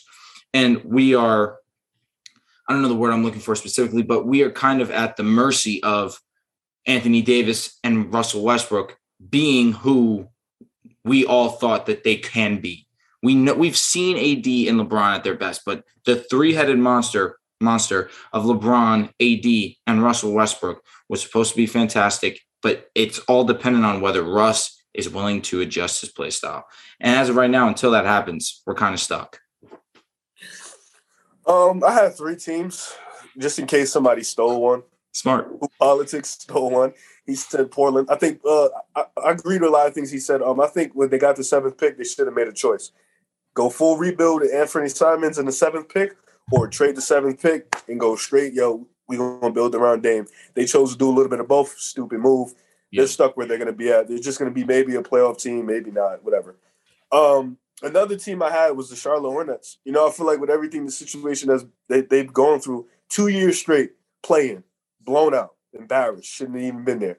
Now the whole Miles Bridges situation, Gordon Hayward's on the contract, Terry Rozier's on the contract. I think we can all agree they're going to be what they're going to be for the foreseeable future. They're good ball players. No, yeah, but I'm saying they peaked. You can rely on LaMelo to get better, but I think with the East, Atlanta just made a move. The Knicks are trying to make a move right now. You got the Heat, you got the Bulls, you got the Bucks, you got Philly, you got all these teams. Cleveland is going to continue to get better. It just doesn't show. Charlotte hasn't shown room to improve, and I don't think they're going to get anybody in free agency. So right now they're stuck in no man's land. And I picked a contender because I feel like you can be a contender and still be in no man's land. Same way how Portland was and Utah was, where they were great, but they were never going to win a chip. You know what I'm saying? They were just peaked at where they're at. And I think Phoenix is at that point where they're in no man's land in terms of they will never, ever get back to the finals with this group of guys that they have. I don't think so. I don't think they'll never win a championship with this group of guys. I don't think they'll never go to the finals. I think at this point, we just seen Dallas embarrass them. Dallas got better. We've seen the Clippers. They get better every year. It's weird. The Warriors are still going to be the Warriors. Denver just got a little better. Memphis is going to keep getting old, keep improving and keep building the IQ. Minnesota just made a big-time move to get better. Anthony Edwards is one of the guys that's going to get better. And Phoenix is kind of stuck where it's like Chris Paul is getting older. Aiden doesn't even want to be there. And Devin Booker is probably going to improve a little by little in his game. But I think we're starting to get to that point where he's reaching the overall apex of his game and his ability. So I think, and Bridges and Johnson, in my opinion, are what they're going to be. So I think Phoenix is also at that point as a contender. They're in no man land where they just won't win a chip. But they'll be competitive for the regular season. I'll say this. Big brain take with the Suns. I want to say that before I get to my next point. That was brilliant. But for the Hornets, I was contemplating putting them as one of my teams in no man's land. But the reason why I kind of pushed back on my thought process there was you have LaMelo Ball. That alone's direction for me. That's enough for me. You understand you have your franchise piece. You have your point guard who has the size, who has the athleticism, the ability to shoot, the ability to create, needs to be better at defense, but that will come with effort once the team is put around him that he knows he can trust to win, that's direction enough for me personally. The 3 no-man land teams I had was Portland, Washington, and Charlotte. So those are the 3 that I thought were in no man's land. Right. I mean, Phoenix, you can argue it. I know what you're saying, but big brain take. To me, no man land means that this team doesn't know what they're doing. They don't know what they're striving for. I think Phoenix has a goal, and is that goal realistic? I think it is. Do I think they'll achieve it? No, but I think them winning a championship still is a reasonable goal. No, yeah, I looked at no man's land as like you're stuck at a place where you can't really move out of. So that's how I picked it. I was like, they're kind of stuck with. I saw your vision. Yeah, I saw your vision, and it hit. Yeah, that sounds good. I like it. Charlotte, but I mean LaMelo. I understand he might he's the potential's there. Nobody's denying that the potential is not there. But if you look at, do you want it to look like Phoenix when they kind of just had Devin Booker in just a bunch of years? They made it. They made it work. They made it work. That's because his loyalty was strong. Do we know if LaMelo's loyalty is that strong? That's fair. I think LaMelo's going to leave Charlotte. Let him come home. Let him come home to New York. To the Clippers. Don't play like that. Say, come on, dude. To Sacramento. Yeah, he just lost the second player. He just lost Bridges, and then it's like Hayward's in and out the lineup. It's tough. Man. Listen, I understand what you're saying for sure, but again, like I said already, LaMelo Ball and his potential are too high for me to think that they don't see a direction with him as their guy. Yep. So do you think he makes a big leap this year to where they'll be fighting for a play-in? I mean, they've already been back-to-back play-ins. I mean, so yes, I'm going to go and say yes. I think they drop out the play-in. They don't make the play-in this year. I think we're going to see LaMelo take an increase in his scoring. Exactly, 100%. Like, we could see LaMelo Ball average 25 points this season. I would not be shocked. Okay, 25. I'll just say this. I'll say this. I hope that Charlotte gets the OGs that they just need in their life. And that's not even really to be funny, but it's just when you look at Charlotte, they are very talented across the board. They're extremely talented. They're young. They're vibrant. They have fun when they play. They're exciting. But I really just hope that Charlotte finds a way to get veterans in there that can show them how to be a professional on and off the court, as well as have them be somebody that the kids actually respect. That's what I hope, because, it's not just them, but just throughout seeing the NBA lately, Devontae Graham as well, Montrezl Harrell, the league is getting younger and younger, and people say that that's such a good thing, and people are more talented than ever and all that kind of stuff. And something that I always say is that the players are more talented than ever, but the basketball is worse than ever, because you have a bunch of people who know how to do everything, but nobody knows why they're doing anything. They're just doing it just to do it. And I think that in order to get to that point to where you can really maximize your potential, you have to have maturity. And the only way that you can really get the maturity that you need is to surround yourself by it. So I hope that with everything that's going on in the league lately, I hope that Charlotte can see that they need to get some veterans. And I hope that the NBA does a better job of keeping older people around, like Miami has done, even with the jokes of Udonis Haslem, because that builds culture and that builds people who know how to handle their business on the court as well as off the court. It makes a lot of sense. And with that, this is going to do it for episode 196 of the Pick a Side podcast, Hoop Politics. Thanks for stopping by, my brother. Hey, I appreciate y'all for having me, man. Let's do this again. Hopefully the next one we're going to be in person. Yeah, yes, for sure. You're moving closer. We definitely got to have a podcast in person. Anything you want to shout out before you go? Yeah, man. Follow me on TikTok at Hoop_Politics. Follow me on the YouTube channel at Hoop Politics. Everything is Hoop Politics. And shout out to God, man. for real, shout out to God, man. He's been blessing me, and I hope he's been blessing y'all. And I'll see y'all when I see y'all for sure. Yes, sir. You can follow us on Twitter at Pick a Side Pod, on Instagram and TikTok at Pick a Side Podcast. And if you want to, you can get a Riv Academy t-shirt at pickasidepodcast.com. We'll make sure those are up. Thank you for listening and or watching, and we'll see you next time.